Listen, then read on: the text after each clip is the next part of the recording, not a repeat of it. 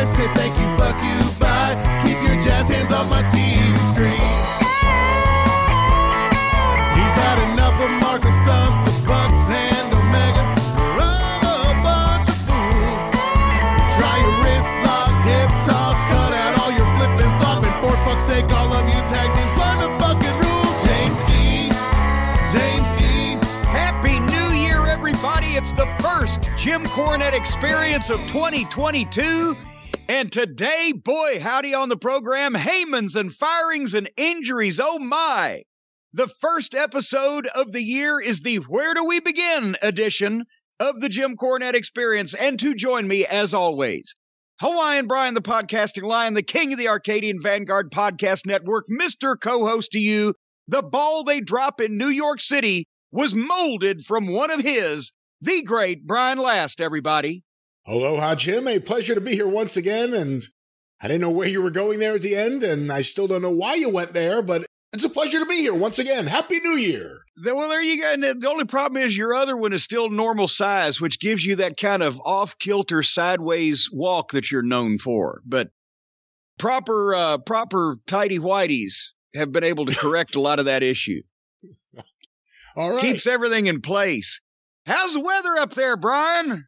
We have a snow day today. The kids are home, and we have probably about 5 inches of snow, and it's starting to melt, it seems. Starting to melt? What temperature is it in? You are in the wilds of suburban New Jersey, and I'm in Kentucky. What's the temperature up there right now? 34? Bastard? It was 8 degrees, not counting the wind chill in my front yard this morning, I'll have you know. So it's colder in Kentucky than it is in New Jersey. You should be ashamed of yourself. Although we do recently have a little bit of a track record where it happens there, and then like a couple of days later it happens right here. Well, it better happen there. It better. I better not be the only one going through it. You know, you should have seen. Here's the thing. We've had screwy weather. We had tornadoes in December, which never happens. It almost wiped the state off the map. Then a record high temperature on Christmas Day, like 73 degrees. Then it was either almost a record high or tied or whatever on New Year's. And then the next day we got 3 inches of rain. And right now, it's 8 degrees outside, and yesterday we got 3 inches of snow here in the metro Louisville area, but 40 miles south of us got 8 inches of snow. There was a 30-plus car pileup on the Western Kentucky Parkway of people just sliding and couldn't stop, and trucks jackknifed, and then people ran into the other and slid off the road and then took in the pudding and the Jell-O pudding and all that stuff. They showed it on the news.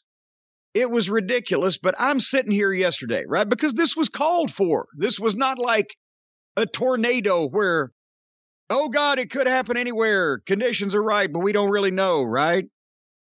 They had forecast, even the day before, after 10 a.m. on Thursday, travel will be difficult, low visibility. The amounts of snow that they forecast is what came through. For good or bad, they told everybody, don't be fucking with this. And what do? They're all out there fucking with it. Right? So Wednesday or Thursday, as usual, I'm at home, and I'm sitting here in my office, and I'm looking out. I got the big picture window. The big picture window, as Aunt Lola used to say. Look out the picture window, Jimmy. I got the big picture window in the front of the office. And I'm sitting here on the phone. I'm talking to an unnamed member of the WWE empire who hates his job and is tired of being treated like shit and doesn't know what the future holds. That doesn't really narrow anybody down, just to everybody in the company. But anyway, so I haven't betrayed a confidence. Nonetheless, so I'm sitting here on the phone and I'm looking out the picture window, Brian. And out this picture window, I can see to the left of me, all the way to the far edge of the property of the woman that lives on the left side of me. And on the right, I can see all the way up the hill to the far edge of the property on the guy that's on the right of me, right? So I can see all that stretch of road from my picture window. And it's snowing and it's coming down. and the road is covered and it's below zero. And, I can tell it's slick and people are starting to slow down. You don't see too many cars. And every once in a while, when you do, they're going fairly slow. They're trying to be careful. And along comes, I assume it's an old woman. It could have been anybody, but they just drove like an old woman, and it looked like a car an old woman would be driving. Just a little bitty, like a Honda type of thing, like 5 or 10 miles an hour. I mean, just the speed that you can actually carry your momentum forward in a car, right? Whatever that speed is. Just a creeping. And so as she passes in front of my place, once she gets past my driveway, she starts having to go up the hill. And she's not really gathered any speed, which, as you know, is somewhat essential in this type of condition to get up a fucking hill. It's still 5 by 10 miles an hour, and she gets about halfway up the hill, and the tires start spinning, and she's not gunning it. She's trying to go the same speed she was. She ain't got enough oomph, right? You know what I'm saying? Enough propellant. Right. So enough momentum is what the word that I'm trying to spit out of my face. Put your foot on the gas, Grandma. Yeah, well, by then she was at the point of no return. If she'd put her foot on the gas by then, she'd just spun worse. So she comes to a stop.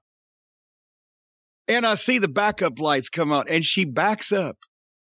I don't know how she didn't slide sideways before she did. She backs up all the way back down the hill and to the front of even with my driveway. And sits there for a second like she's gathering her wits about her. And I think, well, she's going to try to gun it and get up this hill. She ought to give herself a little more room, but whatever. And she takes off, and she's at the same speed. And she does the same thing in the same place. She is about 3/4 of the way, and she stops. And then she starts, and she backs up all the way down the hill. Now there's somebody coming down the road. And I think they may have seen this from afar, because she backs up to where she's in front of my driveway again. And they just continue on. They're not doing but 20, but at least they're moving forward, right? Go around the side of her on this little narrow 2-lane road. It's not even 2 lanes. And they go up the hill and get over the hill. Well, now she's emboldened. So I'm thinking now she's seen an example of what can happen here and what needs to take place, and just Coco do, right? Get you a little fucking Big Mo up there, Grandma. And here comes another car behind her. And they're watching now. She starts, and she does the same thing. And it's in the same way, and backs down. And this other car goes around her now and goes up the hill. And now her mind has got to be exploding. And she backs up some more past my driveway, almost to the left end of side of my property there on the road frontage. And I think she's going to really get it this time and gun it. And no, she stops and she sits there. And then, with the last time, she'd been a little sideways in front of my driveway as she sat there and thought about it. So I think, has she gotten a fucking ditch there? I can't really see because of the bush. No, she's letting other people go around her. 2 more people go around her and go up the hill. And then she starts out and goes forward about 20 feet and then just says, fuck it, and backs up finally there's a house over in front of the neighbor's property on the left. There's a house on the other side of the road there. There's not in front of me. But she backs up in that driveway and turns around and goes the other way. And I never saw her again. So I don't know if Grandma's home yet. How much time did this all take? This was unfolding over a 10 to 12 minute period easily. I forgot to look at the clock. I was so mesmerized. This would be great content for the YouTube channel if you could film this and do commentary over it. Well, but Hotchkiss has the camera. And he's over there, and they didn't get as much snow in southern Indiana. Over where he's out. But one of the reasons why that they had all the highway problems was because like 20 or 25% of the salt trucks and the highway department, whatever they call them, trucks, they're off the road because people are out due to COVID, because COVID has spiked everywhere. Because imagine that, people just started acting normal again without getting vaccinated and without wearing masks and without doing all this other shit. And now everybody's got the COVID. Well, you know what the other problem is? And no one really just wants to come out and say this. Everyone's acting like everything's normal, even if you're vaxxed and boosted, and it's still not normal. No. This thing is still out there, and too many people, after that first wave, after that first year and a half, we're still in the midst of it, so I'm not even sure exactly when, but after that first time where you feel like, okay, things are starting to level out before the first variant, everyone just went right back out, no masks, doing everything. It's crazy. And you know where you have to wear a mask? In the hospital. The medical professionals and people who know the most about this are the ones that are most covered up. You know what? If isn't that kind of the thing that you're supposed to do? Wasn't that principle invented with the canary in the coal mine? A little warning system, even as simple as it was. Do the young folks even know that expression, Brian? The canary in the coal mine. Well, no, coal mines are really out of fashion nowadays. Well, the canary in the coal mine back in the old days, when they had to go down in the mines, they would release gas from under the ground, sometimes accidentally, and it would be poisonous gas, and it would kill your ass. So what they did was they took a canary down there, and they put it in its little cage, and they hung it there, and if the canary dropped over, all the miners left. And this is the truth, folks. Google it. The canary in the coal mine was the early warning system. If you have some type of situation going, if you're in an airplane and you're just Joe Schmo flying to Cleveland for your granddaughter's bar mitzvah or whatever, and everybody's laughing and chatting, if you were to be able to look in the cockpit and the pilots had a look of sheer terror on their faces, fucking eyes wide and about to scream, that's your canary in the coal mine. They're the first ones to know because they're the experts. You're in trouble. Same thing with the medical professionals. If they're all masking up and vaxxing up and fucking having these protocols in the places where the people know the most about medicine, for God's sake. And grocery stores still kill me. The only thing I miss, as I've said, grocery stores, leisurely grocery shopping trips, and restaurants. Otherwise, I've not really modified my life that much. I don't have time to go out in public. But where you're selling food, no mask requirement, so that people can just come in and breathe all over the fucking cantaloupe. That doesn't make any sense to me either. The grocery stores up here are starting to once again require masks. Well, that's because New Jersey is closer to sanity than Kentucky is. Wow, that's the nicest thing you've ever said about New Jersey. Well, unfortunately, it is. Where is this? Remember, where is this sanity? How do we? We have Mitch McConnell. We have Rand Paul. We have our fair share of the nutcases. But anyway, I'll tell you where you don't have to wear a mask, though, Brian, where you can breathe freely and easily and with no anxiety. You know where that is? No. The universe that is JimCornette.com. Ah. And if you go to JimCornette.com right now, there is a banner on the home page that links you to the incredible auction of the final set of my Wrestling All-Stars 1982 trading cards, the sought-after set, the most highly prized first set of the modern era, featuring the Hogan and Andre rookie cards that are up for bid right now, direct from the vault to Heritage Auctions to you, potentially, if you win. And that auction runs through January the 28th, but they're taking bids now, and if you click on the banner, it will take you to the page at Heritage Auctions for more information, and you can see the pictures of some of the highly graded high-grade cards, the highly graded high-grade cards, or the highly sought-after high-grade cards. How high are you, Brian? Not as high as I wish right now. Not as much as you wish. But anyway, so that's taking place right now. Do not forget about that if you can. And I've talked to Hotchkiss, and Aunt Fanny and Uncle Felcher are ready to go. They're making plans. The Cornette's Collectible Store, stay tuned. It will be open soon and more often this year, because I've finally admitted that I cannot handle this by myself, and everything will still be hand signed and to order in that respect, but a lot of what should you call it? The grunt work, Brian, the shipping and fulfillment. Apparently, I think this is witchcraft. I think he's talking out of both sides of his neck. I think he's just pulling us just nakedly out of his sphincter.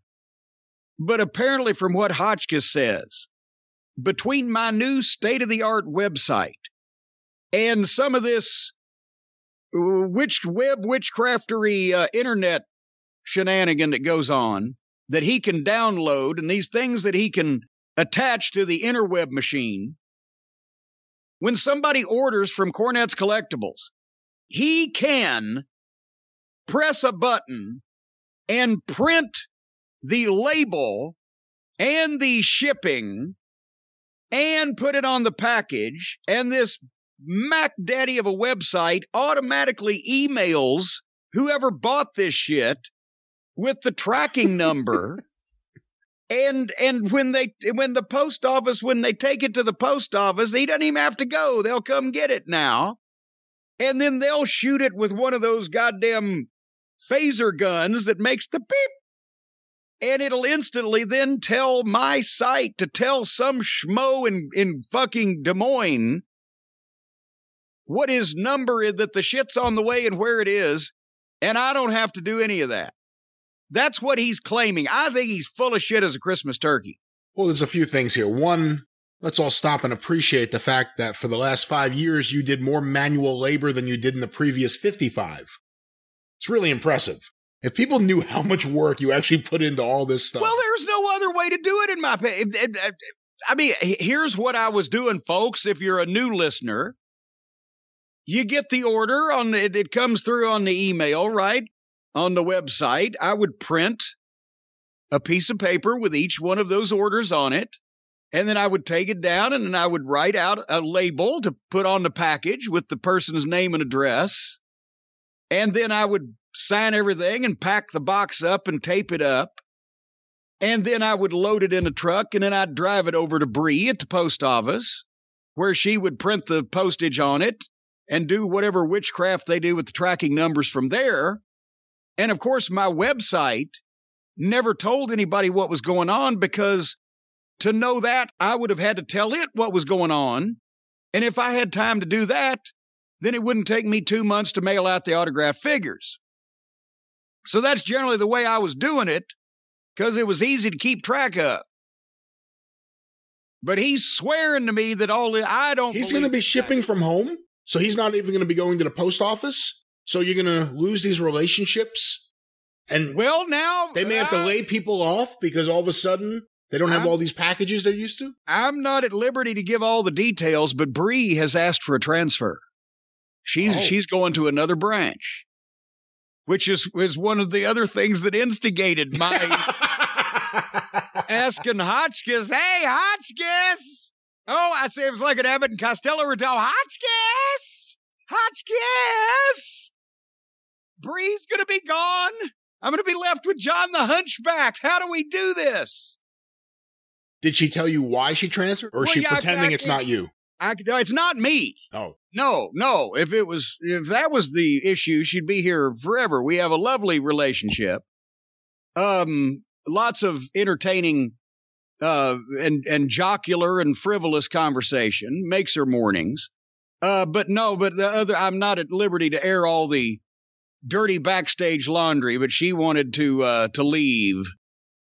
But anyway, there's a good newsletter. Hey, Jamie Ward, if you're listening. Yeah. Post office dirt. I want an observer for the post office. The letterbox. Who's doing what? Who showed up drunk? What's going on? You wouldn't believe some of the things I've heard. Oh, me too. I have a good relationship with my people. They tell you everything. You wouldn't believe some of the things that people put in boxes and expect not just like dogs or other animals to smell, but people walking by from 20 feet away. Let me just say, and I'll say this publicly now, I have had to request now a few people who have asked for the P.O. box address to send something in. Do not send drugs. No, seriously. There's a reason I now have to request people do not send drugs. There are some crazy fucking fans out there, man. There are. Why, you didn't have to say it like some crazy fucking fans out there, man. Telling you Dave's not here. Well. But anyway, back to the store. Yeah. What I was trying to say, so the point is Hotchkiss is ordering and setting up. He's talked to some representatives of the people who create these magic spells that allow all this information to be dissected and disseminated. I'm still fucking this dog, though. He's just holding its head. I'm going to autograph the things that are autographed, and I'm keeping track of everything, but he's going to help with some of the... I figured out. I wish I could be there the day you horrify some woman with that analogy. Yeah, I'm fucking this dog lady. He's just holding its head. I'm still in charge around here. I'll have you know. But I sat down to figure out, well, the last time we opened the store, I've mentioned I got almost 2,000 orders, and it took me about 9 weeks. I got everything out, I believe it was, from time start to finish.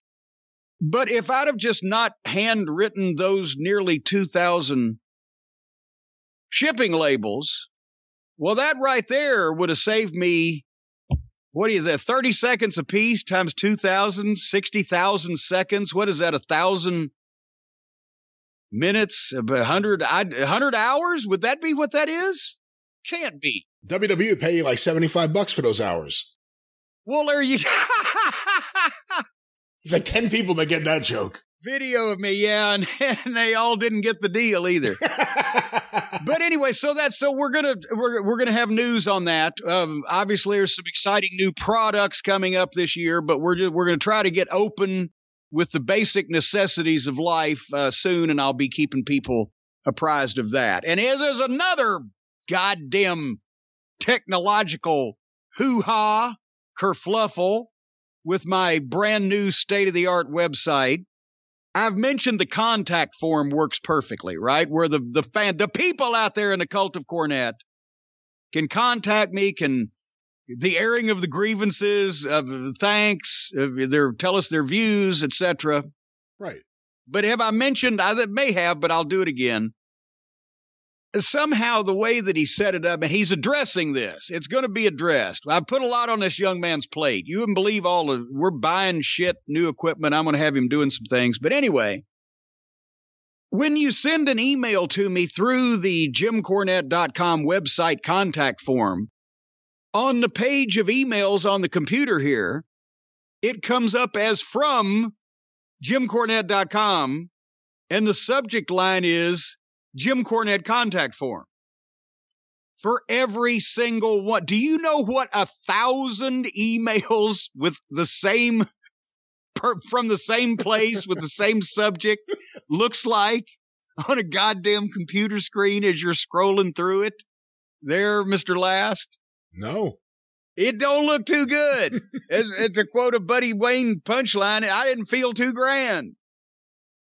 So that's why, obviously, they work, they come through, but it's taken me a while to muddle through a significant portion of them. And that's what I did since we've had the reduced schedule. We didn't really reduce our schedule either. We recorded the same amount of shit. It was just all your shows. I wanted a break, so we took 2 weeks off of my show, and you recorded not only your shows, but an extra fucking show, and drugged me along for the ride.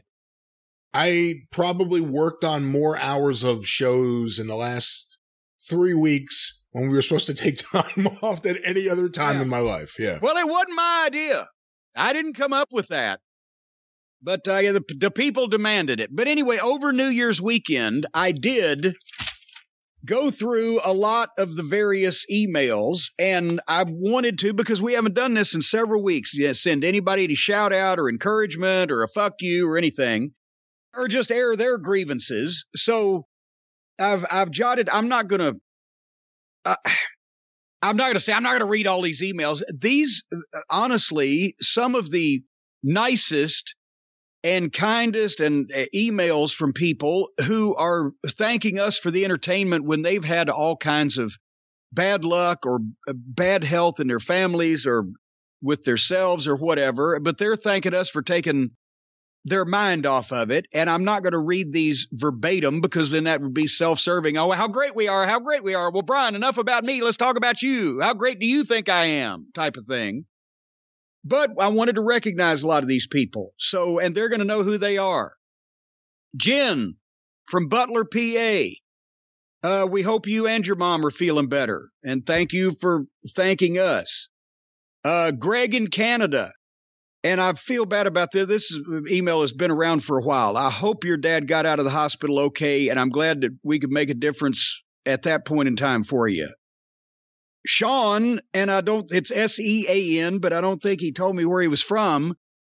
But I was sorry to hear about your dad, but thank you for what you said about the show we did on Bobby Eaton, which gave you some comfort applying it to your situation. And John and Mary Ann are from Australia, and they're both special needs teachers, and they have had a run of rotten luck that, like, they both kicked old gypsy women in a previous life. It's ridiculous that this could all happen to somebody, and we feel horrible about that. But John and Mary Ann, we wish you both the best. And Brian, I'll have you know they agree with me on pizza. And he's Italian.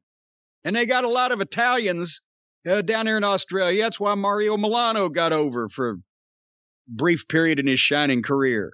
That's why Dominic DeNucci was a big baby face, but there you go. If they are agreeing with you about pizza, what part of your pizza argument are just they everything. No, just they're agreeing everything. with the pizza bone? They're agreeing with the pizza bone? They just agreed that you should just shut up. You see? You're just talking out of your ass. You're just bloviating. I've not heard anyone agree with you about the pizza bone. You know what?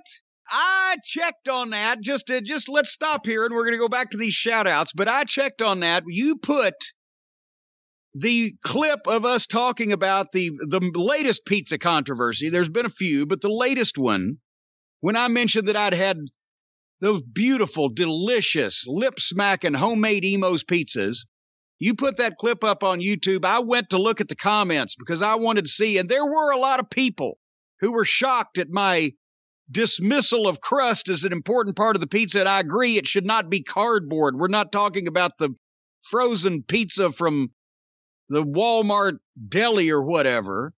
There can be some crust, but if you have a decent crust and you've got the crust situation taken care of, then the more important thing is what goes on top of it. For heaven's sake. Where was I going with this? Australia. Well, I don't know anything about it. Oh, I was going back to the shout outs, but I was going to say something. I don't know whether I said it or not. I don't know either. It all started with an Italian man in Australia. Well, anyway, I'm not saying you should have bad crust at all. You should have more good crust than bad crust, but it's not, once you've got acceptable crust, you got bigger fish to fry on your pizza. So you're backing off. Look at Leo Rush over here. Look at Leo Rush changing tune over here. I know what I'm. Thank you. You reminded me. Leo Rush. Leo backpedaling Rush. Where I was going with that was, but I looked at the comments and many people agreed with me about the pizza bones and or that they like to toss them to their dogs. Except Harley's not allowed to eat that many carbs. But a lot of people agreed about the pizza bones. So poof, right there, I've just blown a hole in your argument. Just poof. Well, you're saying that. I need to actually see. I'll go through the comments and well, you sit down there and you go through that. You show me. I'll show you, or you can see for yourself. Or as Nick Goulas said one time, if you haven't already seen, you will see, because he didn't know when the interview was going to go in his program. If you haven't already seen, you will see how that so-and-so fucked the other guy around. You'll see that a lot of people agree with me about the pizza bones. I'll have you know. It seemed like a lot of people for the first time ever went with Team Brian in the pizza argument.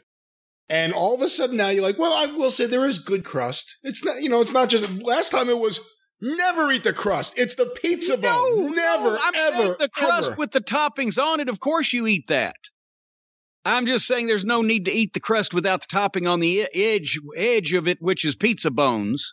And you toss those and say, now you're swerving these people's minds around. And real quick, because I'm not into it, but this may be one of your things. So let me ask, because a lot of people did ask. People are curious. Stuffed crust pizza, your thoughts? At first it was. Now, are you talking about the stuffed crust to where it's got the ring of cheese inside the crust around the edge of the pizza? Or are you talking about the big, thick kind of the whole? That's a pan pizza. I think the first option is what I was thinking of. Stuffed crust with the cheese. Yeah. At first, it was a little kick, but you know what? Then it's different. But the thing is, once it cools off, which almost every delivery pizza, by the time it gets to you, will have done to some degree. Then you've just got cold dough with no topping, but with chewy cheese instead of gooey, stringy cheese inside of it. So you're basically eating a breadstick with cheese in it. And you're against that? Well, it's not the end all be all. I mean, if I was cheeseless, I'd take it. If I'd been born poor and cheeseless, just a street urchin, a little toe-headed boy with no cheese to my name, I'd take it. But it's not the first cheese-oriented thing that I would ask for if I was little Richie Rich, the poor little rich kid, and had Cadbury available to go get me anything I wanted. If you had a little side, not a bowl. A little side Cadbury? If you had a little side Cadbury filled with, some tomato sauce, would you use the crust? Would you dip it in that and eat it? Or is it just, we're out of anything other than bread, I'm done? How much work do they want us to do? They want me to take cheese, pizza dough, and dip it in the fucking pizza sauce and make it just, they need to assemble the pizza themselves, and I wouldn't have to go through all this construction. All this construction. See, you're distracting me. I'm going to talk about Steve from Evansville, Indiana, home of the Rocka Bar. Somebody said they sold the place. It's not what it used to be. But Steve from Evansville, and let's straighten up for a second here. And I feel bad about this one, too, because this was the middle of November, and I was deep in the action figure minds. But at the end of September, Steve says, my 3-year-old grandson Silas was diagnosed with ALL, an acute form of leukemia. He started treatment and is handling it like a true champion for sure, but it's still very hard on his still very young body. I was wondering on one of your near future podcasts, well, that horse has left the barn, Steve, and I apologize for reasons I've mentioned, but if you could just give a shout out to Silas and maybe give some words of encouragement to my daughter, Alexandra, and my son-in-law, Brian, from Steve in Evansville, Indiana, and Brian and Alexandria. Obviously, we hope that Silas is doing better and that the treatments are working out and he's still handling it well. But that's, again, you feel bad when anybody, well, almost anybody, if you're like me, gets sick, but especially when it's kids and they don't know what the fuck's going on and they haven't even got a chance to figure out what good health is. And they think, is this what's going on? He's only 3. That's what really, gets to me when I'm doctor and medical phobic, as I've said so many times. When I have any test or procedure or anything, I'm like, Jesus Christ. And I'm a grown adult that people have tried to murder in public social settings. So you can imagine, how much scary it must be for kids. So Silas, we hope you feel better. I hope you're not allowed to listen to this program, though, Silas. That might age you before your time. Got another email, Brian, on a more pointed topic here from Jeremy in Dayton. Hi, Jim. Sounds fake. What's the matter with Jeremy in Dayton? We'll see. Jeremy in Dayton sounds phonier than Charlie in Starkville for what apparent reason? Let's find out. What did Jeremy in Dayton have to say? Jeremy, not Jeremy. All right. I'll tell you what he had to say here in a second. He said, boy, we're going to be confrontational this year, aren't we? I can tell this. This year. Oh, not just this episode, this year. Oh, hi, Jim. I just wanted to jump on board and share my Spectrum experience. Uh-oh. A few years ago, my father-in-law was contacted by Spectrum and told they needed to come to his home to check his equipment. And then once the tech arrived, he put on a rubber glove. No, I'm kidding.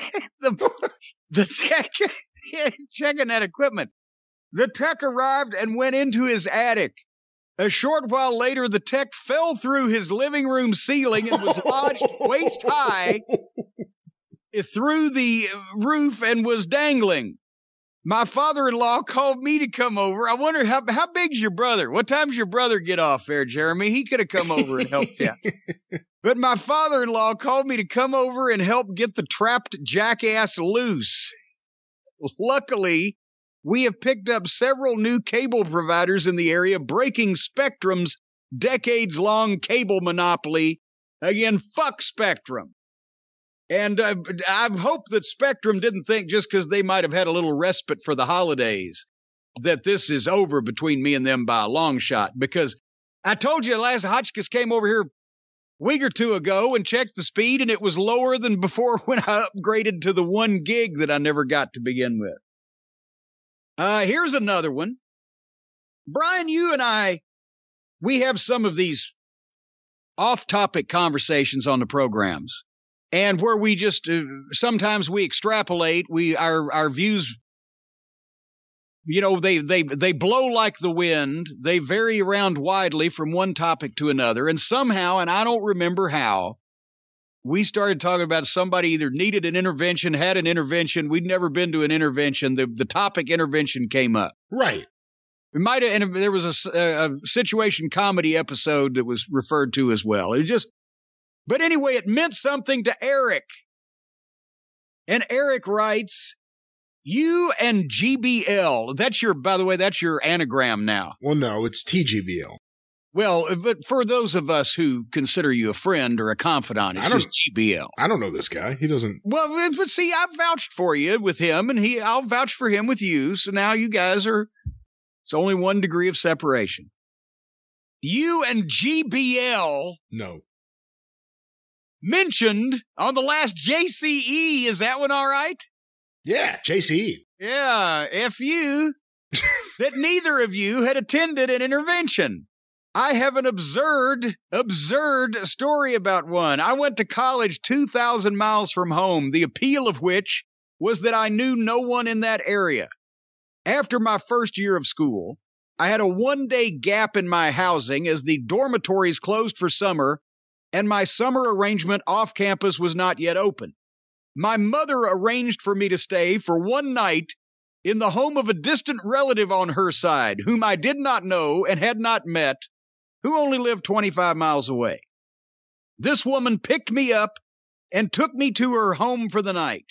A few short hours after our arrival to her home, dozens of people arrived at said home for an intervention, hers. I found myself in a strange home full of strange people amidst massive drama. She was then taken to an inpatient treatment facility that night, and I was stuck there with her distraught husband and hysterical 12-year-old daughter. As I was sleeping on the couch that night, I had no place to go to hunker down during this deeply uncomfortable evening. Fuck me. Thank you. Fuck you. Bye. So it always could be worse. And that's the takeaway.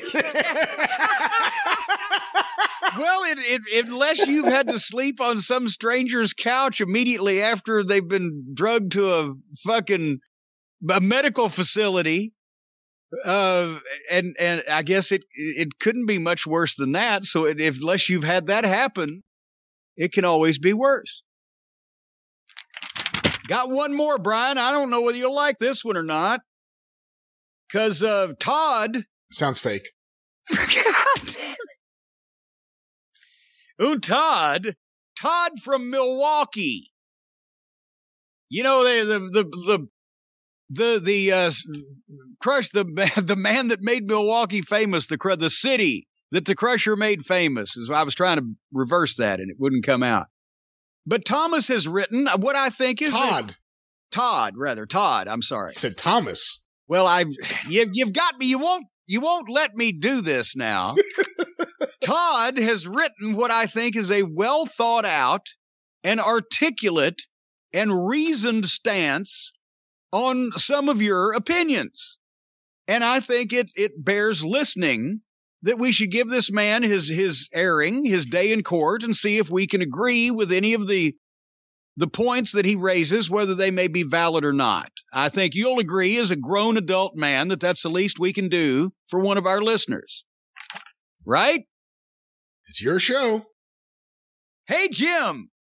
Brian Last is a South Shore schmuck who sucks the sweat off a dead man's balls. Tell that fucking goof to read other people's emails instead of Charlie from Starkville, Mississippi, for Christ's sake. Oh, God. Jim, there's a special place in hell for assholes like Brian Last. Jim, get a new co-host. Brian Last, go fuck yourself, and I'll see you in hell. Oh. Todd from Milwaukee. Well, Todd, I guess you already have a seat reserved for you in hell, but I don't know if I'll be there. I can't even say it. This South Shore schmuck will be body surfing for the rest of time. Hey, he obviously does have a place picked out. He's going to meet you there. He's not denying he's going to end up there sooner or later. He's already got the property. That was disappointing. I thought he was actually going to take me to task for specific things I've said where I have to either defend myself or cower. And nothing. There was nothing. There was no details, nothing. There's not really any way to do that. Nobody can disagree with you. Well, thank you. Anyway, speaking of disagreeing with people and people who are suitably chastened, before we get into the rest of the wrestling conversation, since yesterday, as we tape this, was an important anniversary in American history, did you see our president, Joseph Biden, not only speak, but lay the smacketh downeth up? We're off YouTube, folks. Lay the smacketh downeth on the former occupant of that office. The reason why they had to have it fumigated with A1 Pest Control came in and sprayed the whole place last January. I'm not going to go on a long one here, but I just want to bring this up. Everybody, what do you think about your boy Joe Biden now? He's senile. He can't form a cognitive thought. He can't string a sentence together. Joe Biden spoke for 30 minutes on the anniversary of the insurrection against the United States of America, January the 6th last, that was instigated and fomented by the former and currently disgraced ex-occupant of the White House, Donald Pigshit Trump, and the rest of his enablers. He came out there and gave a speech containing words that Donald Trump has never heard and couldn't pronounce if he was aware of the meaning of them for 30 minutes. And he told people the truth, that this was a sad day in American democracy, but democracy held. The people responsible would be punished criminally, civilly, etc. And that whether you like it or not, the facts are that Donald Trump used the office of president for his own personal gain instead of the good of the people and tried to keep it through illegal means. And this has been proven. And the only people who still can't accept it are the mentally warped people that are in such denial about this repugnant, reprehensible criminal no longer being allowed to fucking poison and pollute our country with his presence. I liked a couple of quotes. Have you ever heard Donald Trump talk this eloquently about anybody? Joseph Biden said Donald Trump has created and spread a web of lies spread for profit and power. He values power over principle, his own interest over America's. His bruised ego matters more to him than his country or constitution, and he used his position and the position of all those around him for personal gain over public good. It was almost like the principal of the high school had to tell all the fucking problem children the truth about their behavior. And this is the guy that people think is senile. Meanwhile, the guy that everyone thought as soon as he opened his mouth was having a stroke blathered on, and they thought, oh, that guy should be running things. The fuck? Talk about only seeing what you want to see. that's the problem these days with the people who are still got their heads stuck in the ground about this guy. But you know what? When you stick your head in the ground, Brian, about Donald Trump, you leave your ass exposed. And that's where you're the most vulnerable when dealing with former President Pig shit. All right, we can probably go back on YouTube now. I just wanted to get that in. All right. Anyway, did you see what they did over in Nextland on the new version of NXT? They just did it a little later than we were saying. It wasn't the first match, it was the second match, but we could see this coming down the road. Braun Breaker is the new NXT champion. And that's probably the only thing, and this is no disrespect to Tommaso Ciampa, who carried this thing and has carried the previous match with and has done a fantastic job. But that's the only thing they've done with NXT since Vince and Bruce and whoever else got their grubby little fingers on it that I agreed with. The only change they've made was making this guy the champion. What is it? What's this year's WrestleMania? 38? I'm not sure because they stopped using numbers for a few years. So but now that it's 2 nights, is it 38A and B? That kind of takes the edge off there too. He'll be the main event in WrestleMania 40. You think? Well, if this is 38, he should be if they don't mess it up. It could be sooner than that, just because they don't have star power.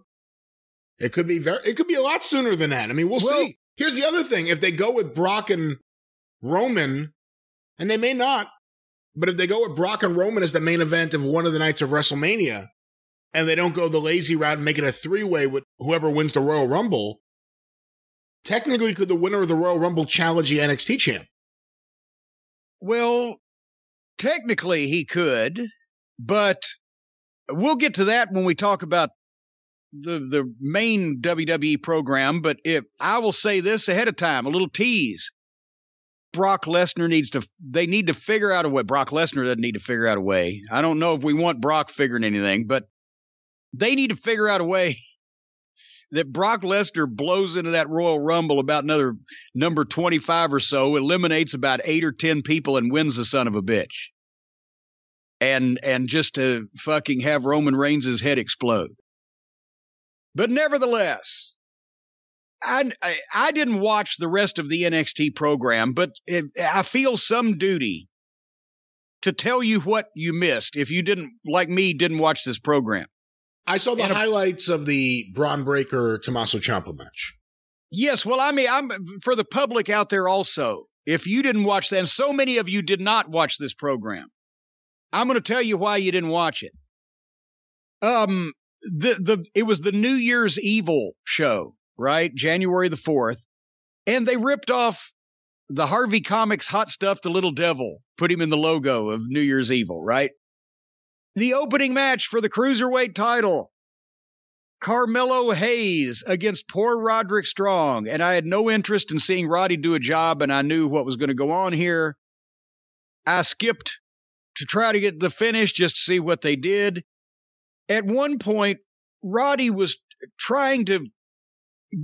allegedly trying to superplex Carmelo Hayes, right? But apparently the spot was going to be that Carmelo would block it in some fashion. And you've seen the deal where the guy on the turnbuckles picks the guy up that's trying to superplex him and plants him a belly splash in the ring, right? Instead, that's kind of a counter for that. Right, I've seen that. Well, apparently that's what they were going to do. But instead, old Carmelo went with Roddy. And instead of just dropping him, he went with him. And since Roddy's arm was still over his head, it turned him a front flip and he almost landed on his head. It's hard to explain, but my God. And everybody, including Carmelo's friend Trick, he wasn't about this at all. They shit them so you could hear the people, oh shit. And then Carmelo that landed on his head, he put his arm over Roddy for a 2 count. I guess Roddy's calling it audible, like cover me or something, right? And then he has to tell the guy, apparently Carmelo was supposed to still be on the turnbuckles and leap off as Roddy was getting up and leg drop the back of Roddy's head, and that was his finishing move. But after that fuck up, Carmelo just went to the top rope on the other side, and Roddy got up and he hit him with it. Boom, 1, 2, 3. But that was a little high spot there. But otherwise, that was first half hour of the show.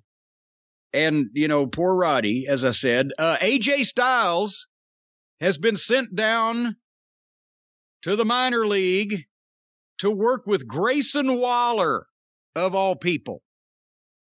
This kid looks like if they were redoing the Porky's movies of the 80s, this would be like the preppy rich kid wearing the sweater. He's just so clean cut, and he looks like he's 18 years old. Tommy Turner? Tommy Turner would be just as good as anybody. And basically, they had a long scripted conversation with each other. And then Grayson Waller perpetrated the single worst up and over that I've ever seen in a professional wrestling ring. Do you know what I'm talking about when I say the up and over? Explain. An up and over is when somebody swings, whether a clothesline or a punch, or they've got a bat or whatever, and the other wrestler ducks, but the swinger of the item or the blow doesn't swing in a straight fashion like you would, but goes up and over the fucking guy that ducked for whatever reason to make sure he doesn't hit him, so that it's so fucking phony that you can see through it a mile away. That's an up and over.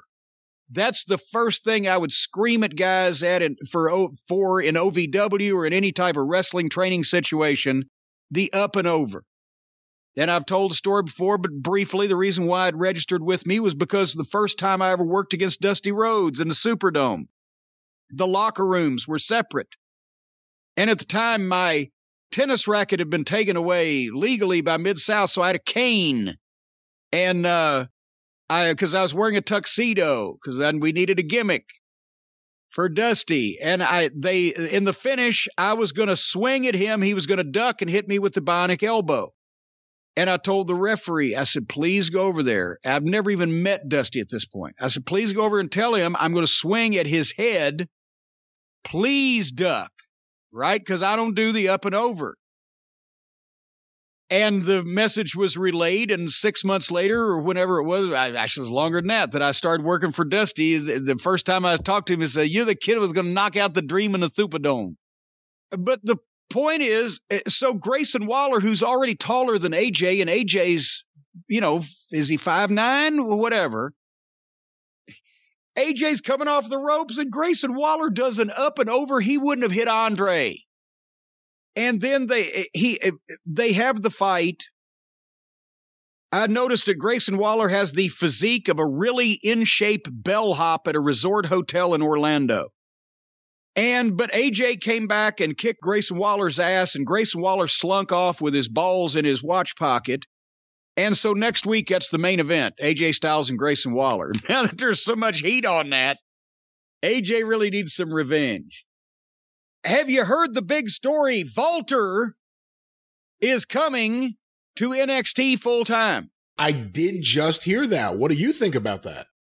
Well, it's about damn time. But now, here's the thing. Apparently, for background, because a bunch of people will try to give it to us if we don't tell them we know it, Walter before didn't want to come to the main roster, didn't want to move to the United States. He wanted to stay at home, whether we've said Germany, I think he's Austrian, but wherever the fuck it is he lives in Europe, he wanted to stay there. And you can't blame him. And he wanted to be a big deal in NXT UK and help there. And that's admirable also. But apparently, they say over the last couple of years, after COVID now I think he may have had, did he break up with somebody, or he's had a change in his life where he doesn't mind, testing the waters, moving to the United States. And so now, obviously, if they want NXT to be the place where you get guys ready for the main roster, that bodes well that they'll bring Walter to the main roster. It just depends on what they're going to do with him from here. It was a 6-man tag where he and Imperium were against MSK and Riddle. And so as much as I love Walter, it's the Puddin' Gang of NXT. So I watched the finish and on basically on Speed Search. The story of Walter coming was more important than this match itself.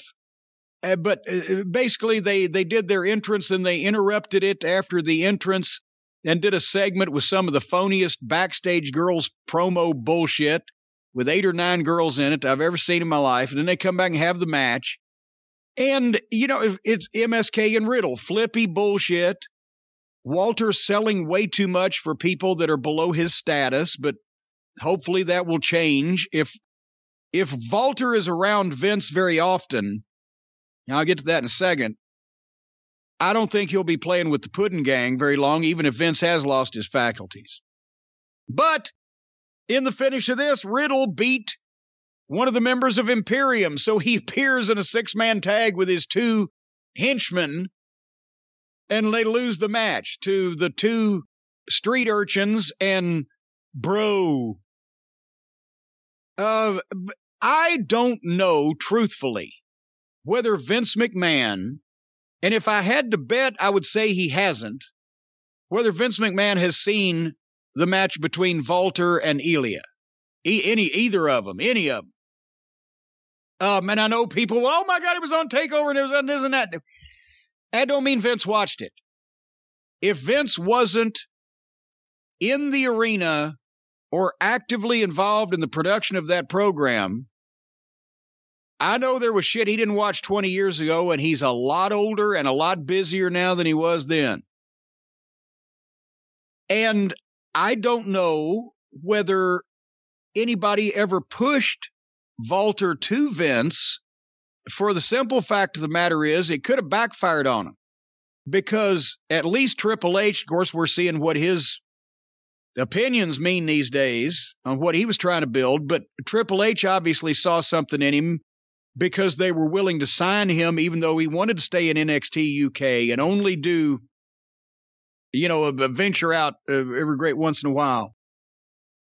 But Vince, in the old days, I don't know about now, but in the old days was the kind of guy, if he had seen Walter and Ilya or Walter and, a couple of the other really good matches he's had, and somebody pitched Vince, look at this guy.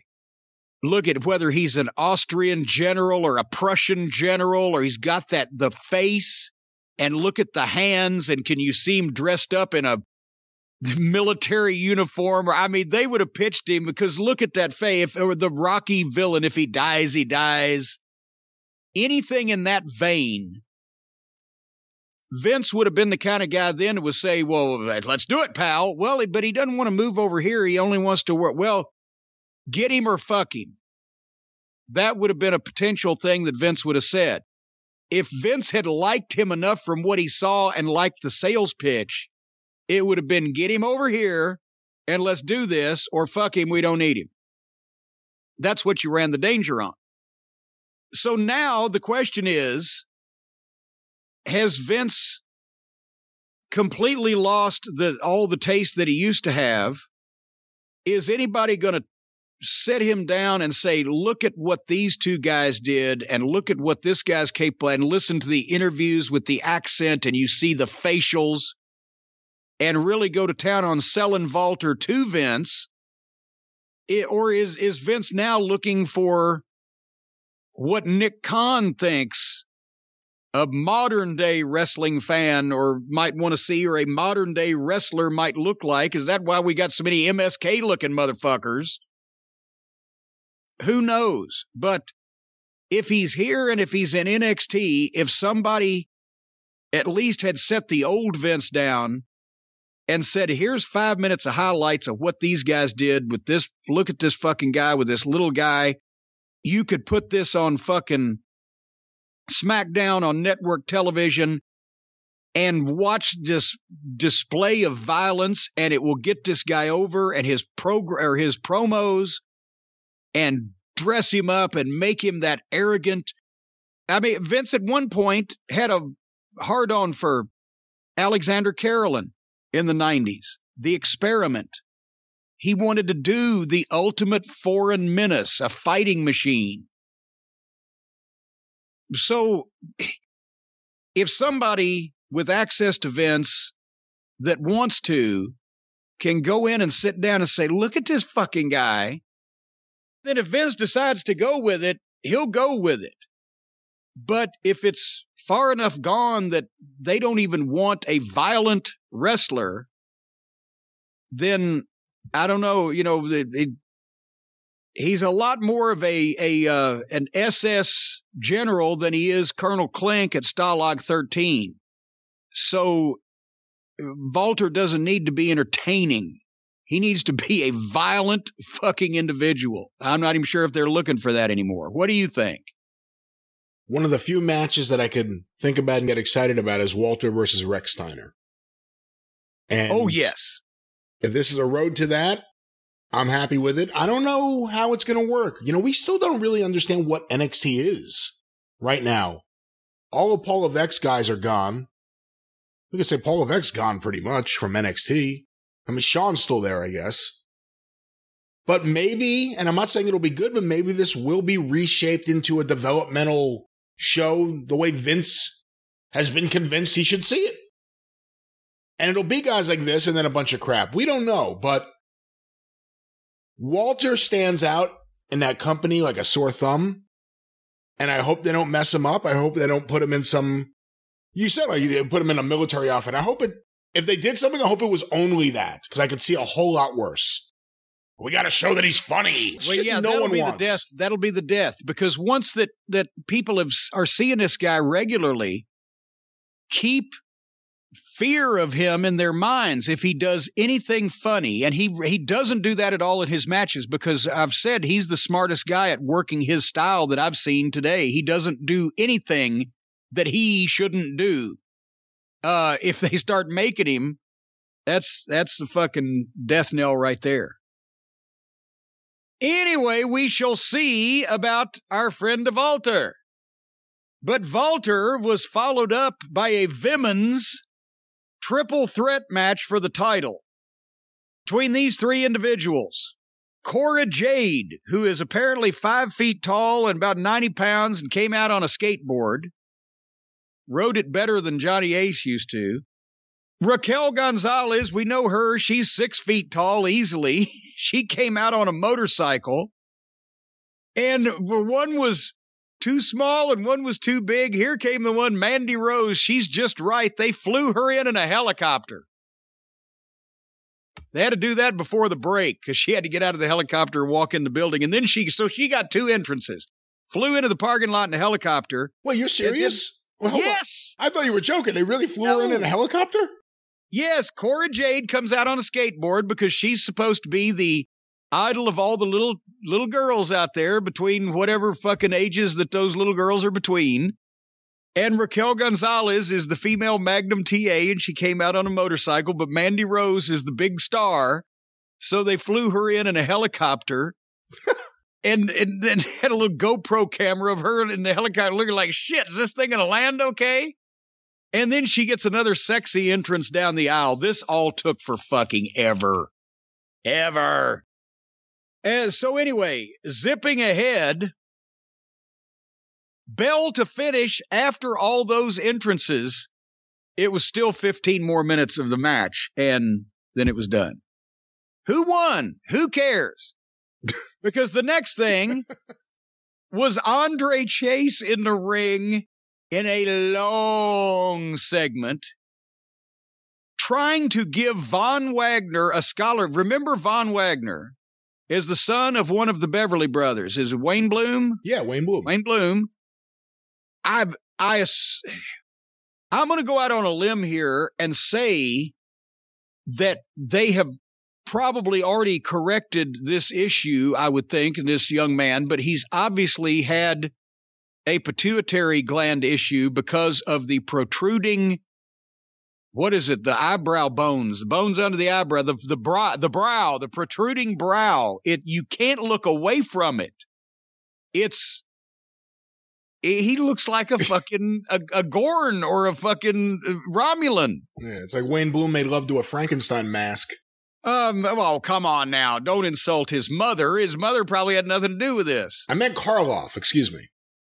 But anyway, so Andre Chase, who's a heel, was out there to give Von Wagner a scholarship in Chase University, but Von Wagner's a heel, and Von Wagner beat him up after this promo. He's in no way ready to speak on TV because he's reciting it, and there's no emotion, and you can tell he's not comfortable with his facial expression. But with his size and with that face, and if he grows into talking like right now he sounds like Rick Rude talking in 1980 fucking 3.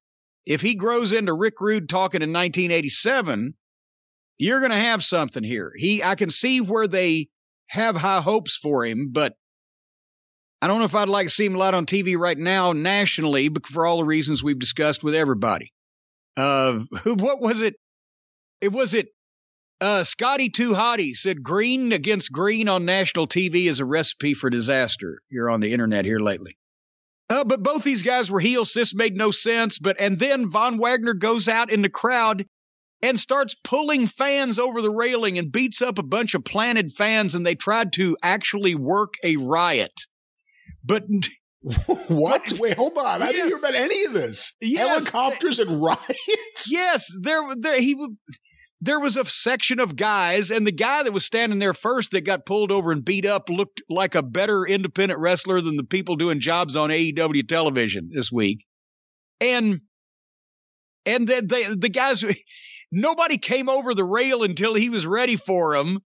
And he's beating up a bunch of people in the crowd, supposedly, and then security comes and wrestles him off, and then he later on in another segment about 15 minutes later he's being walked out of the back. Like it would take that long if this it was bad fake.